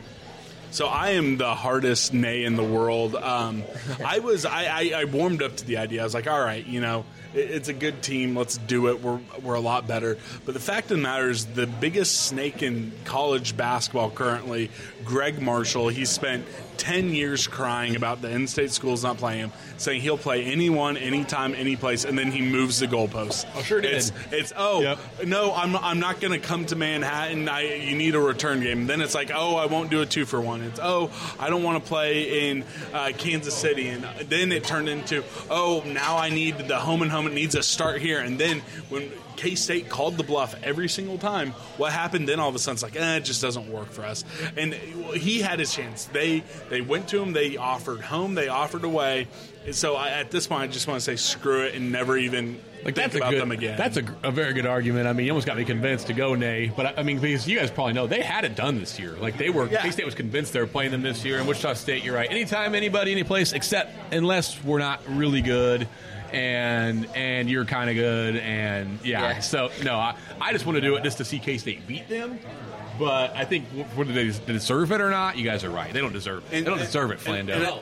And another thing, we're on your team now. Yeah. And another thing, and I know you guys have a lot of access to the basketball program. So if I have one request to you guys, it would be to talk to them and tell them to put all these schools that they tried to schedule on blast. Yeah. We hear the rumors of, they went out and talked to all these Big Ten teams. They talked to some more SEC teams, some, higher end Big East and A-10 teams. Put them on blast, because fact of the matter is there are some fans who are still complaining about this schedule. If you truly went out there and if they turned you down, put them on blast and publicly shame them. That's what you got to do. That's the name of the game. More public shaming is what we need, Flando. Yes. Yeah. Honestly, and make sure to @ them. Use their Twitter handle and just publicly shame them instead of saying, hey, we tried to do something and it didn't work out. So we know who to go after. There's no reason why we don't play Nebraska in basketball. Well, that's a yay or nay a little bit later. But there are a lot of relatively local schools that there's no reason we shouldn't be playing. If they're turning us down, put them on blast. Screw local. Let's get me and Matt up to East Lansing, my stomping grounds. Let's go watch a K-State Michigan State basketball. All right, so the official offer is out. It's out there, guys. Tom Izzo, if you don't accept to play K-State in basketball in the 2019-2020 season, you're a coward and just a fraud. You are a coward and a fraud. So listen to him, Tom. Coward and a fraud. Play the Cats. Oh, you scored. I can't believe it. I thought K-State was going to get that man. stop. No, I never thought that. That was a really disappointing game. All right, so the next one, Thursday night football games, yay or nay? I'm a yay again. I love that stuff, man. I love that Auburn game. I remember being a kid, just being, geeking out at Florida State and Virginia on Thursday night, K-State, KU. I love it. If I'm going to go further, I don't think they need to have games on every night, but give me Thursdays and Saturdays, heck yeah. Yeah. I'm a hard yay, too, as a guy that likes to watch Thursday night games, like, in my spare time, but also going, like, if we had another Thursday night game, I'd be all for it. It doesn't hurt my schedule is super flexible, so it doesn't really affect me, and I think it adds to the atmosphere, so I'm a yay. A hard yay. The more the football, the more the merrier, the more the better. I also like NFL games on Thursday, if that's a hot take. No, it's not a hot take. I love Thursday night football. I love coming home from work, grabbing a growler from one of, favorite breweries or popping open a delicious six-pack from Tallgrass, watching games. I love going to them. I love going to any night games. I love the exposure. And I'm against you. I love nothing more than Maction on Tuesday and Wednesday nights. Give me all the Maction. Give me some SWAC games. Give me anything. Give me Tuesday and Wednesday night footballs. And I actually think that the MAC and some of these smaller conferences should go farther. They should go farther and play almost exclusively on those nights because fact of the matter, those schools are not bringing in a massive attendance anyways. I think that they should go all in on that marketing. Going back to it, this is another football question timing. 11 a.m. football games, yay or nay? Nay.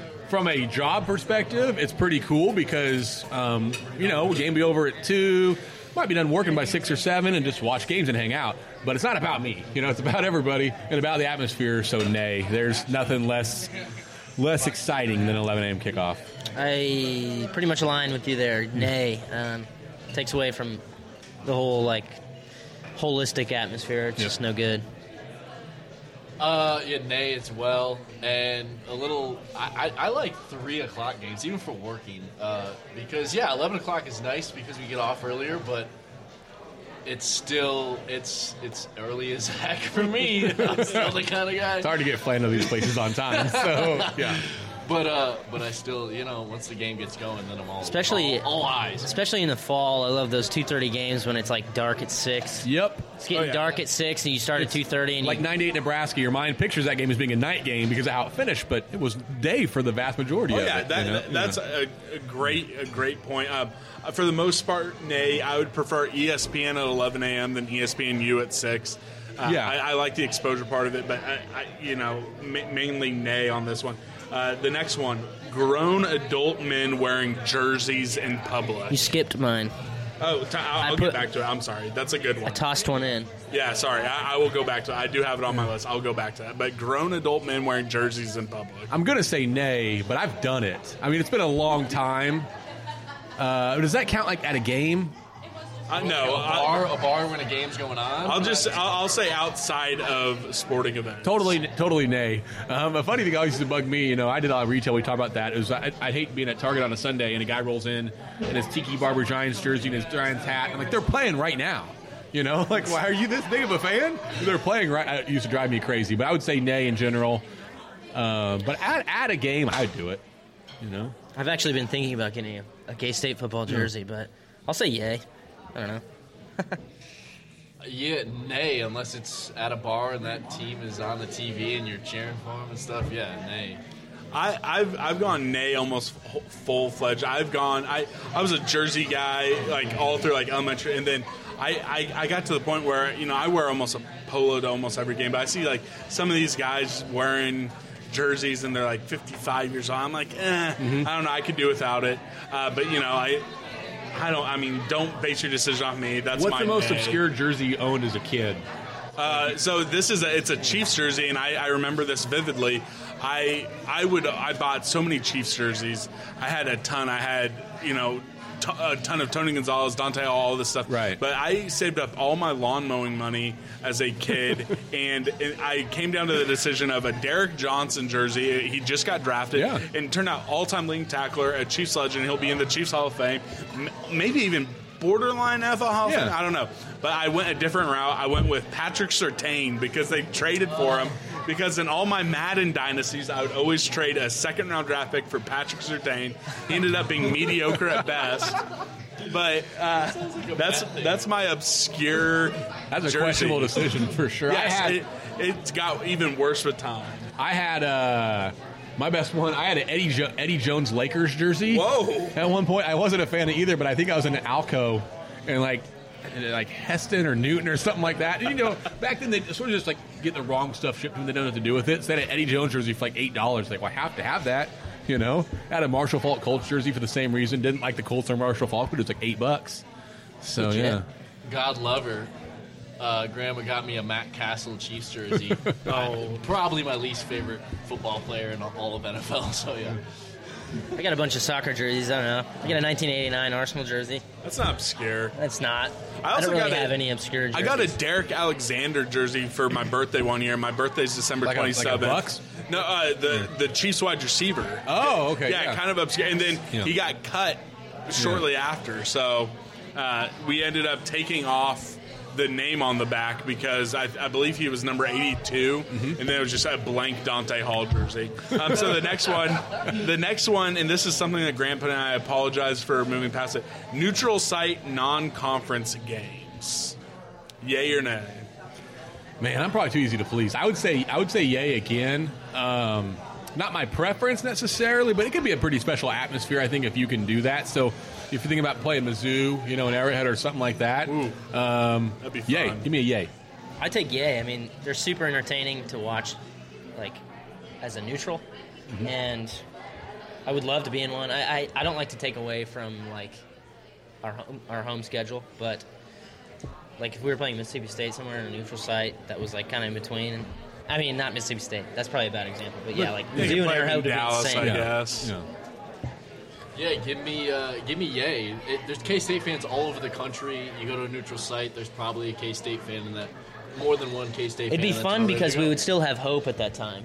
So Yeah. the atmosphere would be good. It wouldn't be like a shitty bowl game, where it's like we're 7-5. It'd be like, all right, we're both 2-0. Let's. We're going to hammer this Josh Rosen list. Yes, it'd be awesome. We can swear on the BosKSO boys. That's Right. right. I forgot. Like, you don't have to do Yeah, it you all don't the time. have to. I'm going to go nay. I like going to different campuses. I enjoyed going to Nashville until the actual game. I enjoyed going to Palo Alto. It'd be cool, I guess, to play, Auburn and Dallas one-off, but, it would have been like an out-and-out away game is cooler to go to for sure. Yeah. But I like just objectively, if you're watching giving- neutral site games. If you're giving me a one-off, hey, Notre Dame wants to play and they want to either do it in Kansas City or Chicago, otherwise it's not going to happen, then okay, yes. But I'd much rather them bust their, pretentious asses into Manhattan and then... Now the floodgates are open. Yeah. Oh, sorry. Yeah. That's not a bad one. Or go up and, they've been okay. go up and see South Bend. So I'm going to go nay. The next one, this goes along with the grown men wearing jerseys. What about men wearing visors? Full disclosure, I tried to be a visor guy once upon a time. I just struggle with hats in general. I'm gonna say nay. Probably out of jealousy more than anything that I couldn't do it myself. Nay. Hey, visors are bad. I mean, Nay, exactly what you just said. I tried really hard to be a visor guy, but I couldn't pull it off, so I'm going to go nay. I as heard well. jorts are cool again. Is that true? Nats told me that. Patrick Mahomes made jorts cool again. I heard you do. Is that true, Finders? You would know. They're cool on you, Matt. Oh, that seems like a trick. Okay, all right, okay. Here's the next one, and thank you to the Supreme Court of the United States. What about gambling on sports legally? Yay or nay? Yay all day, man. Yeah.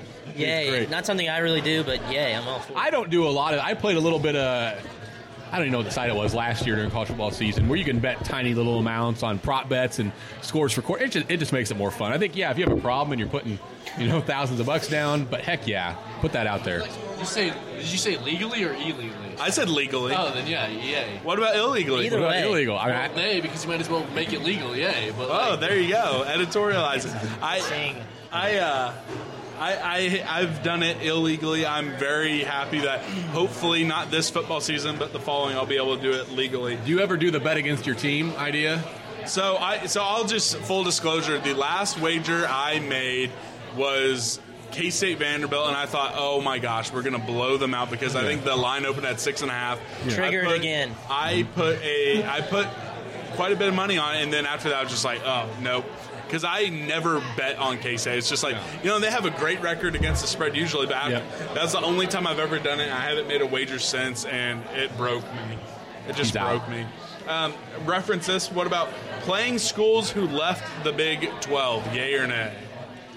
I say yay. Again, this me being a positive guy, but I want to play Nebraska. I want to play A&M. I want to play Colorado. I want to play Missouri.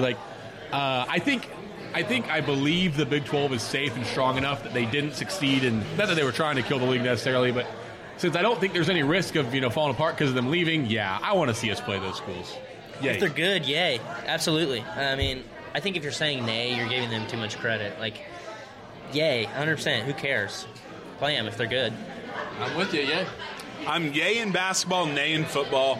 I don't want to play Nebraska again because their AD came out and said, okay, if the Big Ten is going to go back to 8 conference games, we want to schedule these games so our fans can have close road trips again. That triggered me big time. If that's something you care about, then should have stayed. Then they hate. I tell you what, Nebraska, they hate their road trips. They have nothing as far Iowa, but I mean they have nothing as far as close games, rivalries, and it does.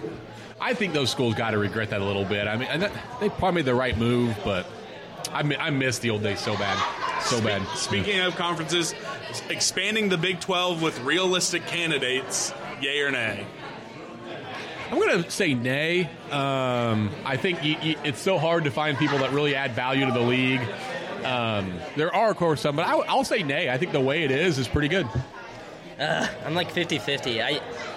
There's no riding the fence. But the yay, like if I were to say yay, I don't really have good reason, so I'm going to say nay, basically for everything that Matt just said. I'm going to piss again. I got to do that same exact thing. If you want. But I'm going yay, and I'm going the fact I think you can find 2 good candidates. Let's get it back to 12 and be a real Big 12. I say nay because I love double round robin in basketball and I love round robin in football. Yep. We expanded to having the championship game in football. I honestly don't really like that. I understand. I'm with you. Money. I wouldn't have it. I mean, it's money. I get it. It's an extra game, more publicity. But I love round robin and double round robin. So, do we want to pause so we can all take? We can keep talking. I don't you guys care. just have a good conversation. Yeah, I mean, Grant just went off. I mean, he just bailed. Yeah, he just bailed. He's not here right now, so we could just go. Yeah, oh man, we could talk about the creative and all the talent for BosKSOe's Boys. It's me, not and now Flanders. Flanders gone. Oh man, both Grants are gone. I'm gonna steal a fry. Yeah, let's talk about the conference thing because I do think it's interesting.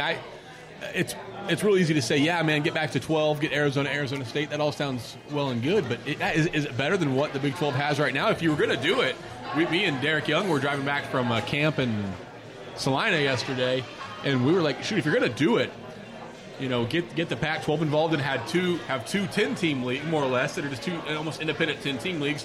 Still play a round robin, and then you play your championship game against the Pac-12. That's easy to say, but that'd be great. But other than that, I don't think they need to. That would be great. I don't know if you're the Pac-10, if you're going to be able to kick 2 teams out. Right, that'd be tricky. That would be tricky, just legally. I've fallen in love with double round robin and round robin. If you're going to do something like that, that's cool. But it's almost to the point where, why even call it a conference championship game? We added the championship game, and at that point you're almost limiting both conference from expanding into college football playoffs. So I've really just fallen in love with double round robin. Yeah, it's weird saying you're the Big 10 or the Big 12 with 10 teams, but, Isn't it weird how you get used to that, though? Like, at first I thought this was so ludicrous, and now I don't even think about it. Well, yeah, I mean, hell, the Big Ten hasn't had 10 teams ever. Since NOM, 94, whenever Penn State joined. So I don't think it really matters. We just kind of, expanded talking about conferences. We're going to filibuster until Flanders comes back so we can keep yay or nay going. He doesn't miss anything. Do you have Anything more to put in there? I just have the smallest bladder or the biggest prostate. I don't know. I can't stop peeing. But I mean, you were after it last night. You're it's just getting that stuff out of your system. Right. The good new stuff's pushing out the bad old stuff. I was absolutely after it last night. Yeah. So on that, if you were going to bring back 2 schools to the Big 12, of the 4 that have left, which 2 would you bring back? And I'm not going to let you kick out current teams because that's not realistic. No, Nebraska, Missouri would be the 2 I'd bring back. Right, Grant, what about you? Yep, same. That's what I was going to say. Yeah, I'm the same, although it would be fun to just leave Nebraska on an island, bring back Colorado just for the hell of it. I think that I'm a little brother. I hate Nebraska. I mean, I just hated how they came into the stadium. And, there's maybe been 2 games in the history of that stadium that there are more K-State fans than Nebraska. We've shouted out a lot of what's our worst losses we've ever had. Okay, 2009 Nebraska has got to be top 5 for me. I forget about that. The Taylor Martinez. That was 2010. That was my freshman 2010. year. Won at home. Although 2009. That was a Thursday night game too, wasn't it? 2009 was the game where we went to. I skipped classes, stood in line the entire game, was front row of ICAT, got completely demolished, and I threw a bottle of Sprite, I believe, into a tuba player's open tuba horn when they started blasting "Go Big Red" right in front of the student section. I was that was a horrible. That was one of the young worst manager games. at the Manhattan Target, assistant manager, and assistant manager or assistant to the manager. Assistant to the manager. Correct. Yes. And I remember that game really well because my boss was pretty good about getting me off for games. So Thursday night was my closing night at Target, couldn't get off, and I remember checking the score on my phone, and I think K-State went up 3-0 in that game on a field goal or something like that. And I thought K-State was going to win. And then when I checked from then on, it's Taylor Martinez 90-yard touchdown, and I was crestfallen. That was bad. Yeah. Now that the star of the pod, Flando, is back. So the next one is yay or nay, live mascots. Oh, yay for sure, right? I see head shaking now. I'm a hard nay. I mean, I don't really see the point of live mascots. That's got to be kind of a shitty thing to do, right? I mean, to have a tiger in a cage for a football game. You're worried about the animals, it seems pointless to me. What does that bring? It's just like it's literally. What about Ralphie running around? That's cool. What about the namesake of our podcast, the original K-State mascot, Bosco the dog? It's a dog. It's not a tiger. I just feel like having a tiger for the sake of in captivity for the sake of a football game is a little bit absurd. When you say that sentence, it does sound crazy. Maybe it's better for the tiger though. Honestly. Well, that's where I'm gonna say yay. They have the tigers in the cage, but I best believe that's one of the better taken care of tigers in the country. Tigers got a great life. It's better than the tigers being kept in captivity in China and never fed. I mean, I think Mike the Tiger's pretty happy. Fair enough.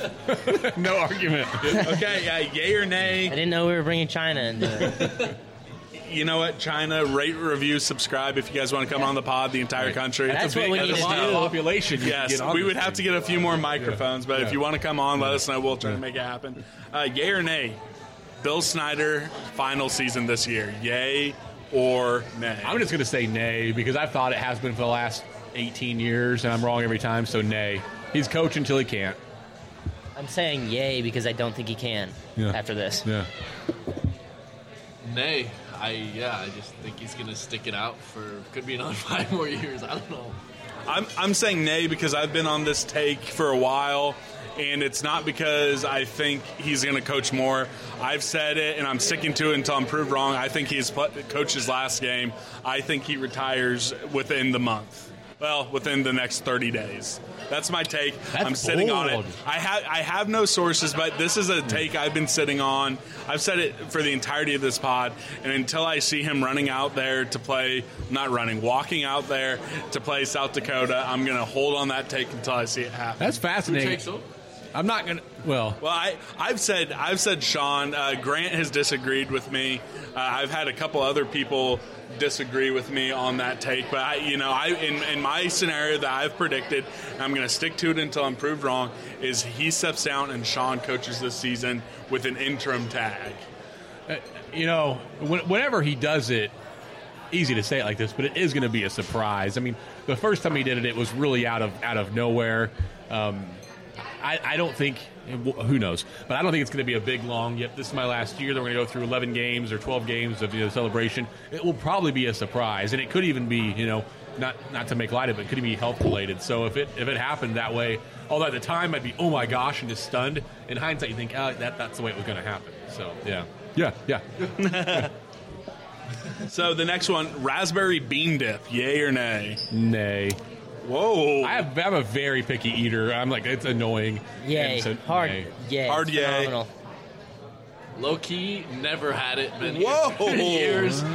Not a picky eater, probably would enjoy it. You need to give it a try. Make our way over there at some point. The next one, 3D movies, yay or nay?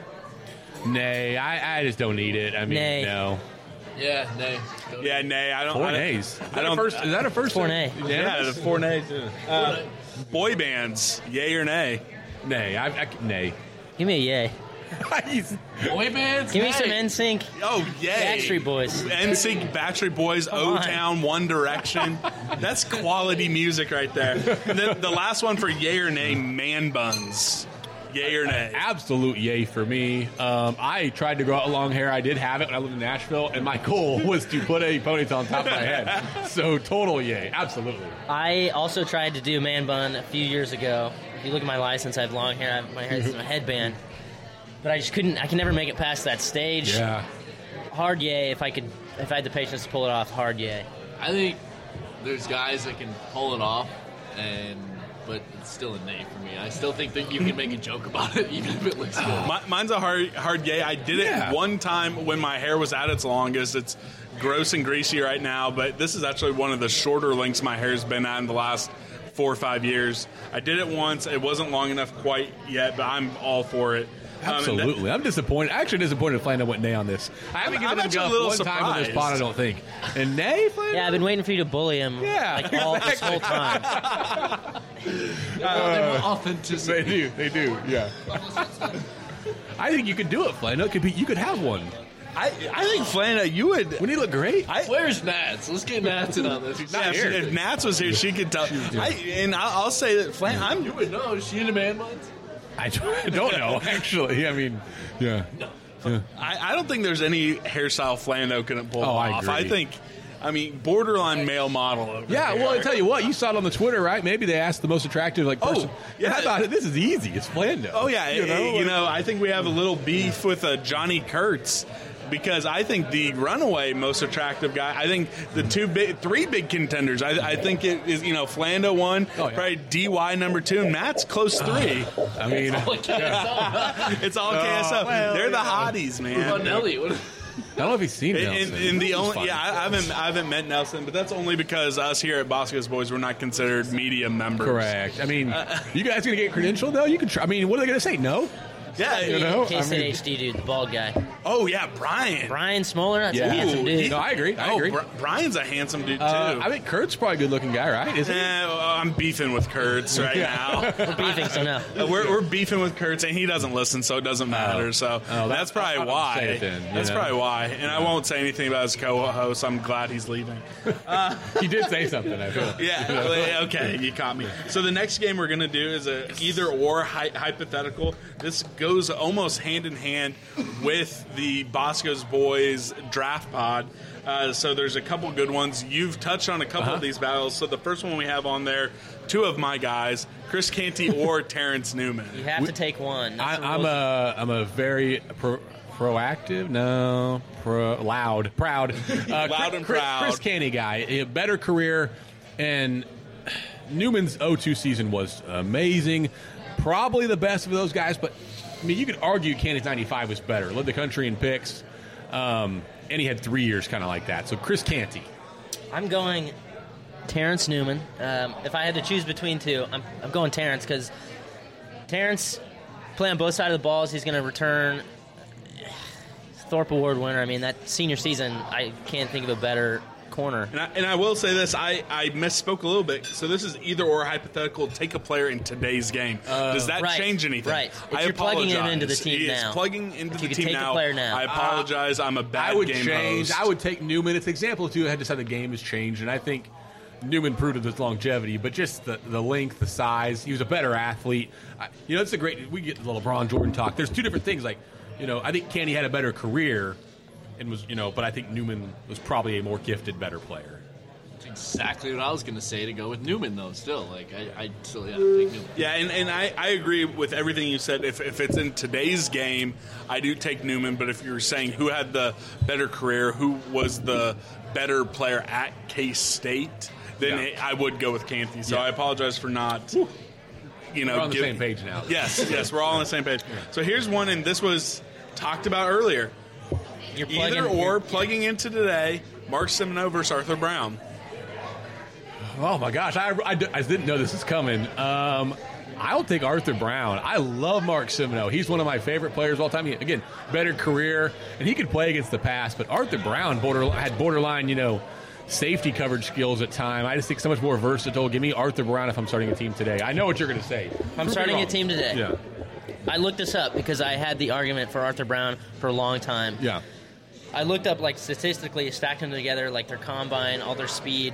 Literally, Mark Semino is superior in everything. That's crazy. He's bigger, faster, he's stronger, he's a faster 40, he's a faster shuttle. He was a better NFL player for a long time, too. Better at everything. Yeah. I mean, I want to lead to my boy Thur, but I'm going Mark Semino because he's probably the best linebacker we've ever had, and he does translate to today's game. He was so good. Yeah, I think Retro's got me on the Mark Semino bandwagon as well. And just, I can't believe you took Arthur Brown. I think you did it because you knew other answers coming around. You wanted to be different. I mean, Arthur Brown is arguably my favorite player of all time. He was by far and away our best player on the team, when I was in school. And he transformed the defense with, I'm not going to say a bunch of scrubs, but he elevated those guys to another level. And because you said that, I am saying Arthur Brown, and I think that he is able to transform a defense. I think he was able to run around the field, and this might be biased. I've gone back and watched games where Semino was playing, but I saw it with my own eyes in person. Arthur Brown playing versus today's offenses. I know he can do it, and that's why I'm going with Arthur Brown. Yeah. And Brown can do it. You can look at the combine stuff, but until I've seen it, and I also it's right with you. When I found out Arthur Brown and Bryce and Chris Harper were transferring to K-State, that's probably one of the most happiest I've been. Outside of games. I used to see him amazing. At the library all the time. He was a great student. I think if you could inject Bill Snyder with true serum and just have him hang out with us and talk, I think he would call Mark Semino the most perfect player he's ever had. I really believe. I think Semino was. I just got the sense from hearing him talk about him. I think that guy did not make mistakes, and as Grant said, just a fantastic athlete. Yeah.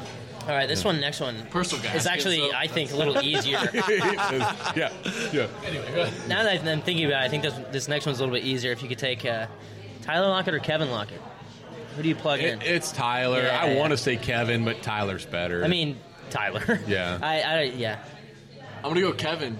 Okay. I think he's got better hands, and that's what I'm He did have better hands. I was just about to say, with today's offense, I think we have some guys who can stretch the field, go deeper. I think I'm going to take Kevin, who was a bit more of a possession guy. He had the better hands, more of a for sure thing. And I think, especially if it ended up being Delton, I think, Kevin is going to be able to run those routes a little bit better, closer to the line of scrimmage. See, that's funny because I think Tyler was one of the best route runners I've ever seen. Yeah, but if you look back at the routes he ran, he was running posts and flies. He wasn't coming back to the line. He did a couple screens, but it was deeper. Give me that speed. That's fine. Maybe I was trying to be contrarian. No, I like it. You'll never know. Yeah. The next, you'll never know. I like this one a lot, actually. Yeah, this is actually a good one. Random.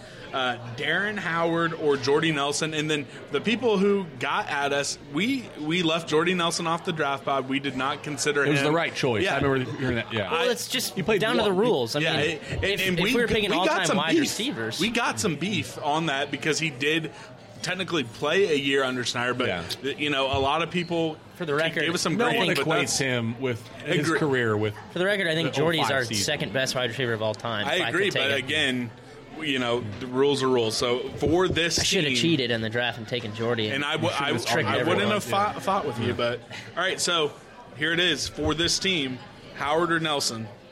That's a great question. I've been, as you guys have been talking, been trying to steal this time to think about it. It's hard, honestly.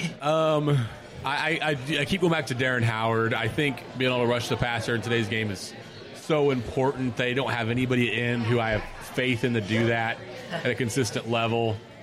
Give me Darren Howard, but you could make as great of a case. I honestly, I'm not ready to answer. I keep going back and forth. Right, I'll go because I am 100% Darren Howard. I think that our offense is going to find ways to score. Maybe it isn't no elite wide receiver, but we have way more talent on offense than we do defense, and it wasn't even hard for me. Every other one of those was harder for me than this one. Really? Yes. I was going to say Jordy, but yeah. I kind of feel like I just was sold. And now he's like, I was very good at freshman debate back in high school.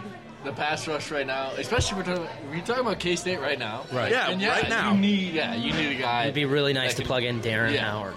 All right, go on the record, Grant. Darren Howard. Okay, there we go. They can move Howard inside on third downs and everything, too. Oh, yeah, and the jet package, it'd be great. All right, and this is the final one of players today. Take any player in the history of K-State football, put them on today's team. Who are you going with? And I'll go because I did think of this. I thought about this. I'm taking Terrence Newman. It comes back to in today's game, having a elite athlete, a guy who can be a shutdown corner. Yes, sometimes you can negate that, and we saw that with DJ Reed. You don't throw to that side of the field, but you are now taking away an entire side of the field. I think that is the answer. That would be my answer as well, Terrence Newman. This is hard. I'm going to be a little different. I'm going to say Darren Sproles. Ooh. Bishop's what I want to say. He's my favorite of all time, the greatest of all time at K-State, in my opinion. But, yeah, today's game, he'd still be great. But, You're just going to bump all of our running backs? I know. That's true. There's a lot of depth at running back or at corner all of a sudden. But I just think if Sproles is used in a way that he was used in the NFL, if K-State, and that's a big if. But if K-State were to use him in the passing game, the return game, of course, Darren Sproles. You know which team he was on, right? What, the Chargers? He was on my team. Oh, yeah, that's correct, yeah. So now no. Team Scott. Yeah, hell yeah, Team Scott, I was going to ask you this. So, what if I had picked Newman second or first? What if I had, stolen Newman? I would have taken Canty. Would you have taken Darren second? Canty. Really? 100%. That is surprising to me. I should have taken Terrence Newman second, and then I would have had Newman Sproles. And I'll say this, and this isn't a recap of the draft pod. I actually think Daniel Thomas not that far away from Darren Sproles. I think it's monumental gap. That's fine. He's good, they're but so different, man. I had Hickson instead. So different, but Daniel did in 2 seasons did more than any other running back except for Sproles. He did. And unlike Sproles, he had nothing around him. That's true. Nothing. Their offense was... Everyone knew he was getting the ball every play, and they couldn't stop him. But another guy who looked great in uniform. I'm big on this guys who look like monsters. He was huge. Yeah. Daniel Thomas, man, that number, he looked good. Thank goodness that he didn't, for the way things went out, didn't qualify immediately because he could have saved Ron Prince's job. Easily. We could still be having Ron Prince if it wasn't for him qualifying a year later. Yeah. All right, but any player. I almost went Mark Semino. There's a couple of guys you could go, but I want to go with the guy you didn't go with, Michael Bishop. Let's plug him in there. Yeah, there's a couple of good quarterbacks, but they haven't proven that they can really, really win at a high level. So I think Bishop could do amazing things in a season like. I guess it wouldn't be bad having Michael Bishop going into the season. Right. Yeah, I'd sure take him. The next one, the next football head coach at K-State, Gary Patterson or Brent Venables. Is this who I'd prefer? Either or. This is if you could choose. Brent Venables. Do you think Gary's more likely? The way you answered that, who would I prefer? I think Brent's more likely and who I prefer. I guess I don't know why I asked for clarification. My answer is the same for either. And now, again, gun to my head, who's going to be more successful? Gary Patterson. He's got a higher floor, proven as a head coach. But is the excitement of Brent Venables being the head coach? I would lose it, man. I would have a hard time staying professional. Were you still in the journalism game when the rumor of Gary was around? Yes. No, okay. I lived in Nashville. I worked for Rivals, and I'm not going to go. I was just curious. I do have a funny story. I'm not going to throw tons of shade, but Jeff Martin called me And he asked me when that came out. He's like, Matt, is this right? I said, I don't know. But I remember getting the phone call from Jeff when I worked for Rivals in Nashville. And, it was crazy, for sure. You're going to be sick. Yeah. Yeah. It was crazy. Third trigger of the pod just now. Venables. Give me Venables, man. Gosh, this is tough, honestly, but, I mean, it's got to be Brent. I mean, come home, Brent. Come home. Best defensive mind of the game. Yeah. Maybe actually Gary Pat might be the best defensive mind of the game. Second best defensive, but yeah. One of the best defensive coordinators around, one of the best recruiters in the country. Yep. He would bring so much energy to the program. He's 50 miles from home. Yeah. I mean, I'm surprised that we haven't just gone all out for Brent at this point. And I was about to be with you guys and say Venables, but let's steal a coach away from a Big 12 team. I Make would TCU love worse. if Gary came home. And not only that, but the narrative. They have a statue for him. Right. I mean, that would just be amazing. I don't know how likely it is. Grant and I talked about this on the drive into Manhattan. Gary's always making these backhand comments about the like fans. TCU. Yeah. I would worst love fan it. base in the league, right? Yeah. I mean, them were Baylor, but I mean, that's what happens. I'm good. I'm doing good. That's what happens when you're a small private school. I think we could. I legitimately think if Gene decided to put it all on the table, he could get either one of them. But I'm with all of you. I would go with, I guess not Flando. He officially said loves Gary Patterson. I'm saying you want a Brent. guy. It's a win-win, but you want a guy who's going love to hike his pants up 78 times a game Brent. on the sideline. I like Gary. Come on. All right, the next one. I think this is easy. It should be a sweep. Final four in either men's basketball or football. Preference, you mean, or Yeah, preference. football? Football. It's got to be football. Basketball. Whoa, not a sweep. Football, and then I think it's. I think we all agree. Speak up if you don't. More likely is basketball. Correct. And It's just a more open tournament. I mean, they're both be great, but exactly, I think football. I pick that because one, football is what makes money for university. Basketball does too, but it's what people care about. And then I'm two. flip-flopping. Okay, there we go. We're unanimous. Stick to your guns. Well, I wanted to, but who knows how long a Final Four will actually be around? So it could be cool just to be in there. Football is just near and dear to my heart. And I think it's harder in a. No, do not waver. It is 110%. Yeah. It is tougher to win the Big 12 in football than it is to go to the Final Four in the national because you tournament have to be to win at football. You have to go to the Final Four. You have to be one of the best four teams all year long. In basketball, K-State this year was a top. Not to knock them, a top 35 team, top 30 team, and they were... Loyola was not a top 50 team, and they made it to the Final Four. Yeah. Trigger four. That was one of the best basketball teams I've watched in person was Loyola. They were the way really they good. moved. How many did you see in person last year? I just mean in general. I was so impressed watching I thought them they looked great move. too. I was just they put on a clinic. I mean, they were the old 3A high school. we were poor. Cream.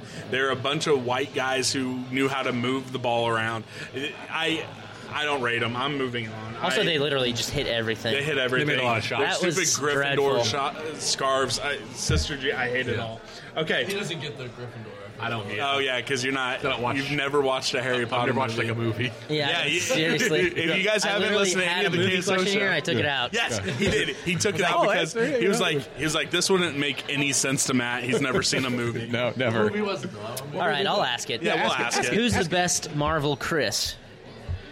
Chris okay. Hemsworth, Thor, Yeah. Chris Pratt, Star-Lord, or Chris Evans, Captain America? Chris Evans, Captain America. Really? Yeah. No, Yeah. Thor all It's the day. Hemsworth. It's Yeah. Thor, baby. I love You Chris know what? I'm a big Chris Pratt guy, but spoiler alert for Infinity War. Don't spoil anything. All I'm going to say is Star-Lord can F off. I'm not going to say the F word, but he can go to hell.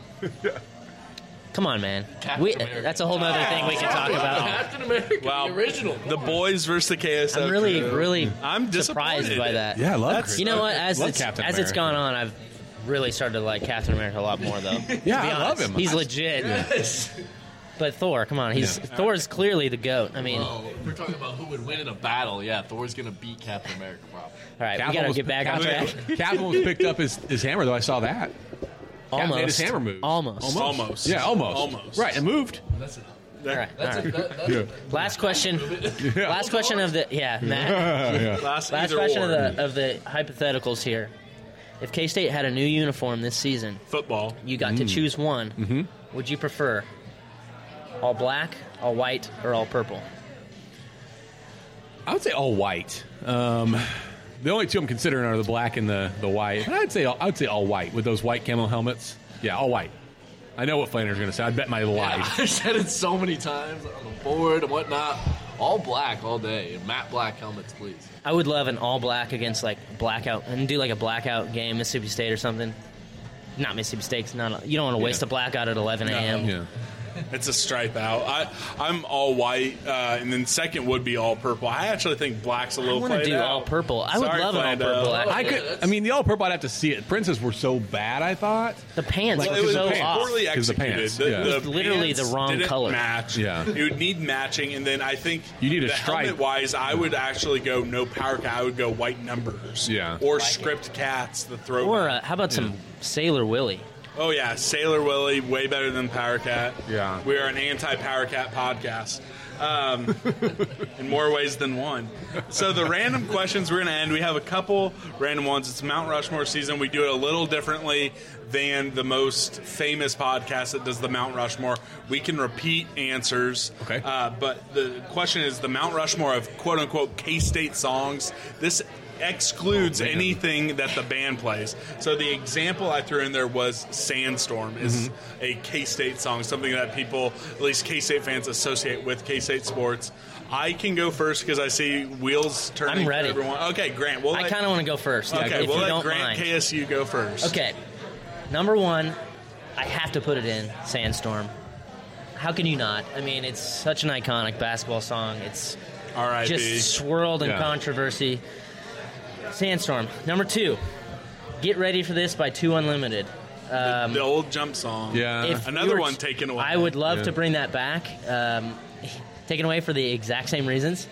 Number three, this is maybe a little bit more obscure. U2, Where the Streets Have No Name. I know what you're talking about. obscure. That is That's good. It's video, for that's a shout out to Fatty for KSU. The birth of Kansas State football. Whenever I hear that song, I think of that video. And then for the BosKSOe's theme song. Oh, that's good. Very well done. Sandstorm, I agree, has to be in it. I would put. I equate Van Halen right now with K-State Yeah, me football too. from them I playing do that, too. so I'd have that in there. I would have the same. I didn't know the name of the song, but the one they used to play in the pregame. The Get second Ready one, for This. Yeah, I would have that one in there. Yep, because that was so much for that time. And then this is a bad answer, but this would be different. But I would take We Ready. I remember of playing course. that for I don't even need to do my mouth. for O2 USC. There's a couple out there. O2 Nebraska. That was just a rare time, and then switching that song up, and that was really good. So Yeah, those would be that my L. Ropers. Hey, hey, Willie, we ready? yeah. That's a good one. So, R.I.P. to Like Skits. Sandstorm, we ready right now in the BosKSOe's. Hell yeah. Okay. Love the BosKSOe's boys love. I'm going to try to do a couple different ones. Stand Up for the Champions. Oh yeah. Yeah, I mean, Battle Without Honor or Humanity. That is the old tunnel dance on the da da da. oh yeah, Okay. yeah. Yeah, so that's Battle Without All right. Honor. No idea the name. Humanity. Yeah. Joker and the Thief, the Yep, song that that's- has taken the jump. You read? I do ready like for that this? for a kickoff song. thought about too. that I do one, like too. it. Yeah. So and then the final one. Yeah. Hold on. I'm actually trying to see if there's another question. No, I'm going to wait to say that one, and then I'll just say. One Vision, the Queen song. Yeah, I know It's part of Snyder pregame music, and it also is featured in a men's basketball season ticket commercial in the early 2000s. So, I'll do a shout out to Super Corny, Proud of This House. oh, love shit. it. Honestly, love it. I should have put that one on there. I mean, I wanted to put that on, but that works better than any song with our fan base. It It's does. a country song. well, that honestly, ticks the box. that video's great. Yeah, that's one of the better videos our department does. And then I don't know if we can count this, but Purple, Get Ready to Roll. I know what you're talking about. Yeah, Start Wearing yeah. Purple, a song that I wish would have caught on a little bit better. It didn't. I like all No, those it lists. Yeah. All right, the next one. Who is the one player in any sport that transferred away that you were the most upset about? Oh man. For me, Dom Sutton. I that was really crushed when upsetting. that happened. I'm trying to think. I didn't even think about Dom. I'll go Marcus Foster. I was pretty sad about Marcus Foster. This isn't a transfer away, so I'm destroying the question. But a random Mark Young left early from the basketball program Oh, yep. when K-State was just terrible with Asbury, and Mark Young was a borderline good player. And I thought, this would be great. And then he declared early for the draft, didn't get drafted, so he played somewhere else. Mark Young. Along that line, Terry Pierce. Yeah. I was really They didn't really upset when transfer he you just left. But, I know. but saying the Mark Young rule. Then, And like yeah. Demetrius Butler, I was really sad when he left. Yeah. I hear Marcus Foster, but I also just heard about why he was leaving. Whereas Nigel Johnson, It was for the best. At the time, I didn't know anything was going on with him, so I was a little disappointed when Nigel Johnson transferred. Honorable mention to Daniel Sams. #live. Yeah. How could I forget? Yeah, that's a tough one to forget. All right, so the next one is, what is your favorite win that people usually don't talk about? Not a top 25 win. No, maybe if you can go for a bowl win, but those are pretty iconic. But just an obscure win. Mine, and again, because I had these questions before most of you guys, mine is 2010 versus UCF. You have the world is about to end rain. I actually stood in the second row through that entire rain till I threw that tornado, got drenched. I was standing there with my girlfriend at the time. We just sat through it all, and then Carson Conqueso, the Kaufman, I just got it. Yeah. Sorry. He made a game-winning drive. And then there's that really weird UCF dive. He's like trying to dive for the first down, dove out of bounds, and he was like 7 yards short. It was pretty funny. So that's like an obscure win that I really enjoy when I think back on it. I remember that game really well too. Yeah, we went and sat in Bramlage for a little while during that, and my answer's not as good as that because it's not as obscure. But I would say that '99 Iowa State game where K-State was down 28-7 at halftime to a pretty bad Iowa State team in names, and I was losing my mind as a young fan, and we were terrible. This is over. We're the worst team ever.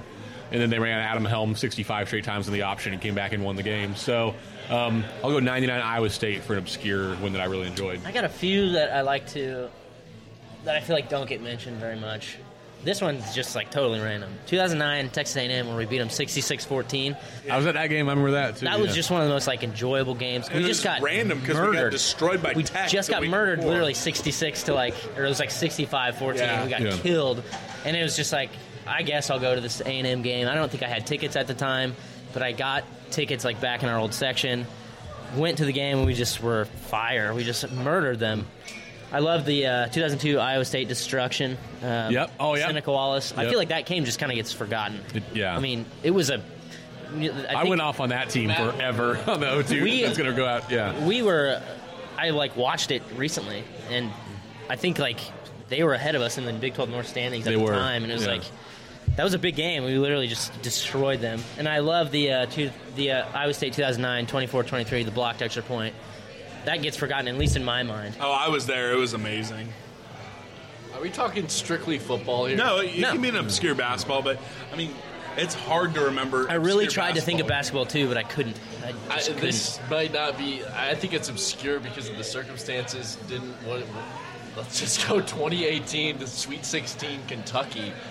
Your tallest player on the floor is shorter than their shortest player on the floor. But it's such a huge win. Do you know what obscure means? But it's still obscure. So that's like obscure. Do you know what the definition of obscure is, Grant? Is it not obscure? If I said obscure... You're thinking that it's surprising or weird that they did it. Obscure just means one people don't think about.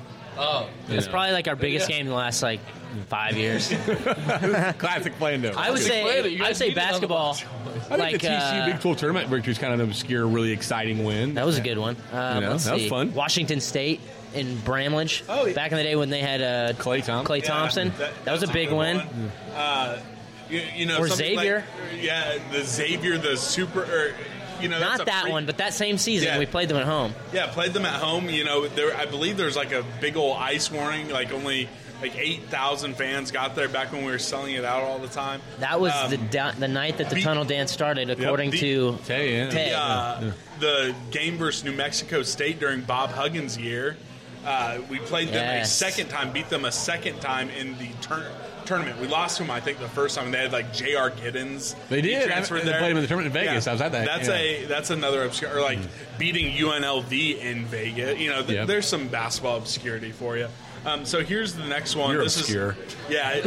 Honestly, that was the worst answer Plando has given. I kind of almost regret letting you talk. Let the bullying begin. Let's bully. It's on, Plando. So the next one, this is near and dear to my heart. Should there be a trophy for the Farmageddon game? And if so, what should it be? I mean, heck yeah, there should. I don't know. You got to have some sort of weird, like combination of like a tornado and a wildcat, like the cat clone. A catnado? Something like that. Something just ridiculous, like that no one would ever want to claim for theirs. Yeah. I just want to say that I already have a trophy being designed right now. So I guess it's a yes. For This sure. is my idea for the trophy, and it's in the works. Little graphic is coming out. You don't want to spoil it. Same dude that So are you Did going our- to tell did us, our, or is this going to be... same dude that did our logo. My shout out to Colton Strathman. He's a loyal listener, not even a K-State fan, but listens to every episode. He's the one that did our logo. I have a shirt. Here's what it is. It's going to be Willie Wildcat versus Cy, the Cardinal, each wielding a sword. Willie's crafted of wheat and Cy's of corn, and it's going to be like a Vader versus Luke type of thing. So he's going to draw that. What's the for me. name We're of going the to see what it's trophy? going to like. I don't know yet. Woof. We got to. I didn't know we had to name it. All the trophies have names. They do. It's true. Just the Farmageddon trophy. The farm. Let's go with a chromed out corn stalk, something that has a point on it too. So whoever wins can go to the middle of the field and just stake it. Why corn though, man? the Yeah. It shouldn't be a wheat stock or a combo stock. Let's go corn stalk. Wow. Because where are your loyalties? Yeah. Flando, So- back to back, no good. Mine. Yeah, that's actually. Not even in the Big 12. You guys are just sorry. Take his mic away. Yeah. So mine, and I championed this last year leading up to the game, and I'm going to champion it for the rest of my life, and hopefully I can one day get Gene Taylor's ear about this. But it is the battle for the golden pecan pie, because this game has actually moved to the weekend after Thanksgiving. And because pecan pie is the best pie. Anyone who likes pumpkin more can, you can just play in traffic. So I think that, and then what would be great is you have the trophy, and then the winner also, they get to chow down on a bunch of pies sponsored by Hy-Vee or Dillon's. Instead of pouring, something. Champagne, they're smashing pies in your face. Yeah, and in the end zone. I mean, could you imagine, the offensive line just going to town with some pies? People after throwing win? pies out from the crowd. Oh, yeah. So the battle for the pecan pie, I would say, hasn't tasted the sweet pie for a while. So that's what it would be. The next one, another near and dear. Yeah. You like that one? Bosco Boys. BosKSOe's Boys. If you don't like us playing traffic, that's going to be on our next run of shirts. Yeah. If Sandstorm isn't going to come back, what song should take its place? I'll take this because I agree with you, and I will give full credit to Scott here. Every Time We Touch, By Cascada. incredible. Amazing, And honestly, amazing it would be beat. ironically funny and good, but it would also be good at the same time. It would be legitimately good, but it would also be ironically good. And also, if we're not going to do that, which we definitely won't, bring back Get Ready for This. It was perfect. Well, I mean, I can tell you why they won't. If they're not going to bring back Sandstorm. Any song they're going to play that has a bass drop is just going to get ruined. It doesn't even need a bass drop. Just go to the Ville and see Mr. Brightside by the Killers get played. I'm a massive fan of that song. It's a very solid song. Just play that. If you want to achieve the same thing as Sandstorm, you will get the same thing. Well, no, yes, you will get the same thing because during the instrumental run to Mr. Brightside, it lends itself perfectly to the infamous chant. I've heard that in Aggieville, the chant actually in Aggieville. But I think it's a great song. I love Rage Against the Machine an awful lot, and I feel like that stuff's pretty hard and pretty exciting, but I don't know which song I'd pick from them. I think the Mr. Brightside idea is really pretty solid, Flando. You came back strong on this question. You were ready. Not a full redemption, but that was good. The next one, there's always a ton of talk about what should be the next K-State head football coach and football, former players, all that talk. But what about basketball? What former K-State basketball player would you like to be the next head coach? What? That's the question? Yeah, if you could bring back... no, I went rogue again. I like that question, though. Well, I thought you were going to take this one out, but it doesn't matter. I thought so I we're going did. with that one. I thought you did too. Well, and I here's didn't read the it actual closely. question. If you could bring one K-State basketball player to inject into this team, who would it be? But I like mine better But yours because is it's easy. interesting. Because if you don't say Michael Beasley, you're wrong. Yeah. I mean, Okay, you're taking Michael Beasley to play. Yeah, so your so I went question, rogue. I'll address your question. I think Dana Altman, maybe? Or no. He played. Did he? He didn't I don't think he I don't think he didn't played. play. Yeah, that's why I just backed out immediately. No. I guess I would go with Lon Kruger. Oh, yeah. I was going to say Steve Henson, but, Lon Kruger would probably be the best choice then. Yeah. I don't like Lon. Give me Shane Southwell. Jacob Poland. Bring him back. Yeah. Now, let's have Mike coach. Let's have Michael Beasley coach the team. I bet you get a lot of recruits. That would be the biggest mess of a team I've ever seen. I don't live. agree with you. I think it'd be elite. I mean, we would win every game. And this is why. And here's the 2 questions along the same line. Go on the record. Your official prediction for the next football head coach, if you're willing. Yeah, Chris Kleiman, North Dakota State, and I feel somewhat confident in that. Whoa, that makes me sad. Oh, I was going to say Jim Levitt. Yeah. I'm gonna go probably stealing your Sean Snyder. It is stealing yours. I'm sitting on that take until it I got a happens. question that I added earlier. Well, I thought of it earlier. Who is K-State's best ever Colt hero?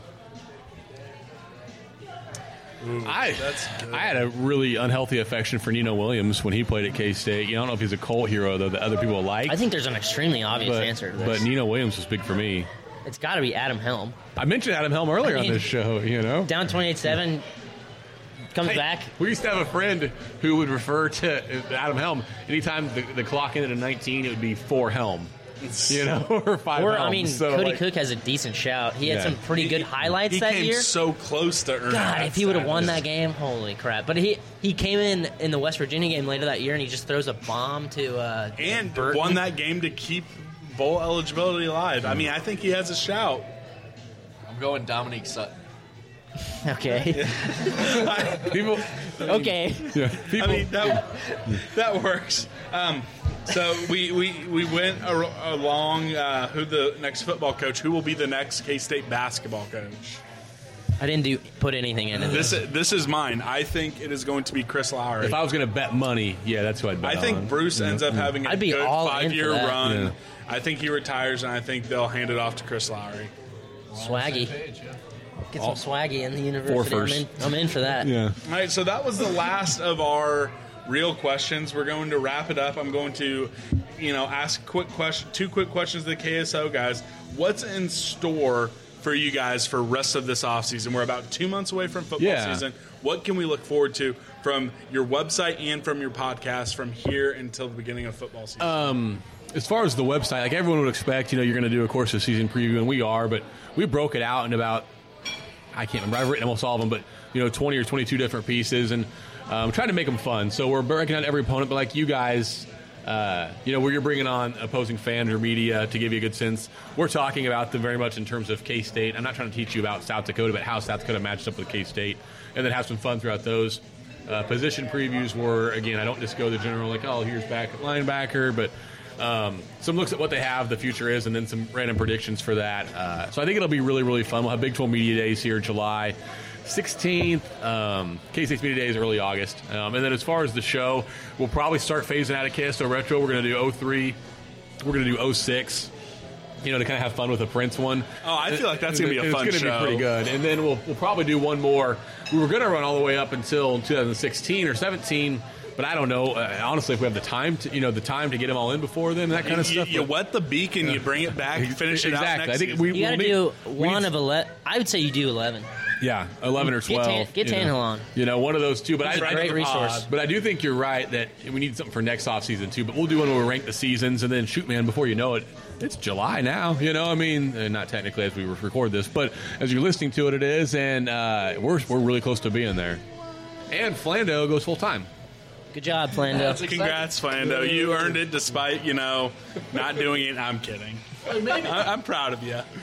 You're a good-ass producer, obviously. Yeah. Better than me. Our grad school's completely done. I don't know. There's a shot. There's absolutely a shot there could be more. Yeah. Just depends if guys are in town or not. And if you guys haven't listened to the grad school, those have been so much fun. One of my all-time favorite players, Thomas Gibson, my guy who I think is underrated by K-State fans. And then the Martavius Irving one, great insight. I laughed in my car driving to work, him talking about Bruce Weber the first time he saw them doing the tunnel dance. And then, what are you guys doing? Yeah. That's amazing. And I can just see Bruce's face, just like everyone knows the face, Yep. and just looking at him. But that was amazing. Mouth open a little bit, just like, a little bit, hands out maybe. Yeah. And then once we get into season, what can we expect from KSO on your guys' free podcast, but worth every penny on your subscription side as well? I think the podcast will do a better job of having people on. Something you guys have done a really good job on. You mentioned Tannehill, and you'll have more coming up. I don't know if you guys have talked about it or not, but so we'll be quiet about that. But I think that's something we'll do more of, probably more often too. I think we're going to get set to where we do them 3 a week. We have the time, so we might as well. That'll be different, and then. Just as far as coverage, we'll have so much more time. Like Jeff Martin is, like I've said on the board, is a better writer than I'll ever be, and that's not just butter, it's true. But I think having a few of us, me and Flanders, being full time into here in town, we'll just do so much more, and then try to get, like we said at the start of the show, to do stuff that we think people want to read, not the stuff that we want to write. So it'll be good. It'll be good. Grant, we talked about it a little bit. Tell our listeners what to expect from BosKSOe's Boys. Let's keep the big ace up our sleeve for a little bit. You guys can speculate who that might be, but tease the people. What do we got going on? Well, let's see. We got the KSO crossover today. Greatest spot of all time. It could be. Well, trying to think. Okay, so the main thing that's going to eat up our time in the next few weeks is that we're going to get either an opposing fan or opposing media member on to the podcast to talk for about approximately 20 minutes about their team and the upcoming season. We'll probably do that. We'll probably feature like 3 teams. Sort of should be like 4 episodes. So we'll do like South Dakota State, Mississippi State, UTSA, and that'll be 1 episode, about roughly an hour long. And then after that, we got a couple aces up our sleeve, and then we'll be right into the season. So yeah, hopefully we'll be able to get Kellis on the show. He canceled on us, so we don't need to put him back in the doghouse. Yeah, it's we're not going to put him back in the doghouse. Still love it. It would be a shame if everyone started tweeting about how he wears socks with sandals again. It would just be a shame if that happened. Don't do it. Don't do it, folks. But we'll do that. I think it's okay to say that we will have another preview episode with Travis Tannehill to preview the football season. And then Grant, what do we hope to deliver to the Boneheads during football season? Basically, as far as I know, we're going to do probably a preview pod. I don't know, probably it's going to come out like midweek, and then we're going to go to the game, watch the game. Hopefully we're going to talk about how we won every single game, and we're on our way to a ring. Right. At the end of the season, so probably like a preview pod midweek and then a review pod on Sunday. On Sundays. So roughly 2 episodes a week. Hopefully, we'll try our best. Unlike these guys, covering K-State isn't all we do. This is the only thing I really am passionate about, though. It seems. That's all you care about, though. You're saving lives every day. Don't sell yourself short. So that's all we had. We can go around the room one more time. Tell everyone where they can find you. Give us Twitter handles. Give us Pinterest pages. Give us your website. MySpace is what I'm pretty big on. Yes. Just plug yourself one more time, and then we'll wrap this up. You go first, Flando. Yeah, Flando goes first. Yeah. Soon to be full-time employee, Flando. At Grant Flanders. No spaces, no nothing. That'd be nice to have a name that you just put your name on the Twitter, right? Yeah, that would be nice. Yeah. Grant Flanders on Facebook, and then if you want to follow me on Instagram, not there that much, G_H_F. All right. Hunter, middle name, right? Yeah. Masculine middle name. It is good. It's Matt on Twitter, at Matthew_D_Hall on Twitter. And I'll probably just ramble for a second about these guys. I hope people who've listened to this, again, if it's the first time, take the time to listen to these guys, going forward. And I think another unique thing about them that you'll hear on their pods going forward, too, mess around with them on Twitter, too. Like, they will interact with you. They will reference your stuff. Don't take it super serious because they'll joke with you. But it's going to be nice for you guys to have another source to listen to stuff about K-State sports this season, and that it can be not so.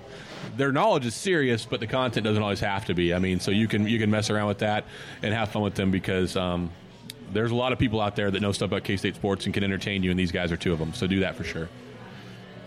Grant? That's what they were waiting for. That's the money. That's the money shot, as the people in the biz like to say. I was going to say, do you guys have any questions for us? That's a little throwback to not a throwback, but it's like a call to the most popular stupid podcast in the world that I don't like. But I didn't get it now, dude. Yeah. What was I going to say? I forgot. I don't know. You just plug yourself? Matt totally just I'm sorry. He's just making us just blush. shattered the world. No, I don't know. Yeah, thanks for all the kind words, and we do this because it's fun, and we did it because we joked about starting a podcast for the longest time, and one day I just finally was like, well, I registered us, so we have a podcast now. We have to start it, but we're I feel like we're the only two guys that really have podcasts. So, yeah, people. Start some more podcasts. I'd love to listen to them. Yeah. It's fun. Start them up. Start some more podcasts. Yeah, there's room for everyone. I would love to listen to some more, but yeah, great. We appreciate all your listens. I'm at Scott Wildcow on Twitter. We interact with everyone. Follow at BosKSOe's, all one word, on Twitter. I'm on the KSO boards. My persona does not match up, so I might talk to you off air to see if I can change my name. Oh, we could absolutely do that. Heck yeah. The one problem is, and spoiler alert, I might have played dumb a couple times about BosKSOe's Boys to get it on there. So that might. Scott has a burner account. Yeah, it's not a burner account. Actually, it might be a little bit. If people avid readers on it, that might give away who I might be. Boo! I'm a ghost. Dropping knowledge. Yeah, there you go. Teaming me with that one. Yeah, exactly. I think that's all we got. We love you guys. Thank you, everyone who has taken time to listen to this. This is a marathon pod, but we had so much fun doing this. If you guys have even a quarter amount as much fun listening to this, we'd appreciate it. Subscribe to BosKSOe's Boys on iTunes. We're going to be on Spotify soon. Subscribe to KSO Show. Give their website a try. They're running a special right now, I believe. 5-week trial? Yeah, it was. They wrapped it up. Oh, you know how never it is. mind.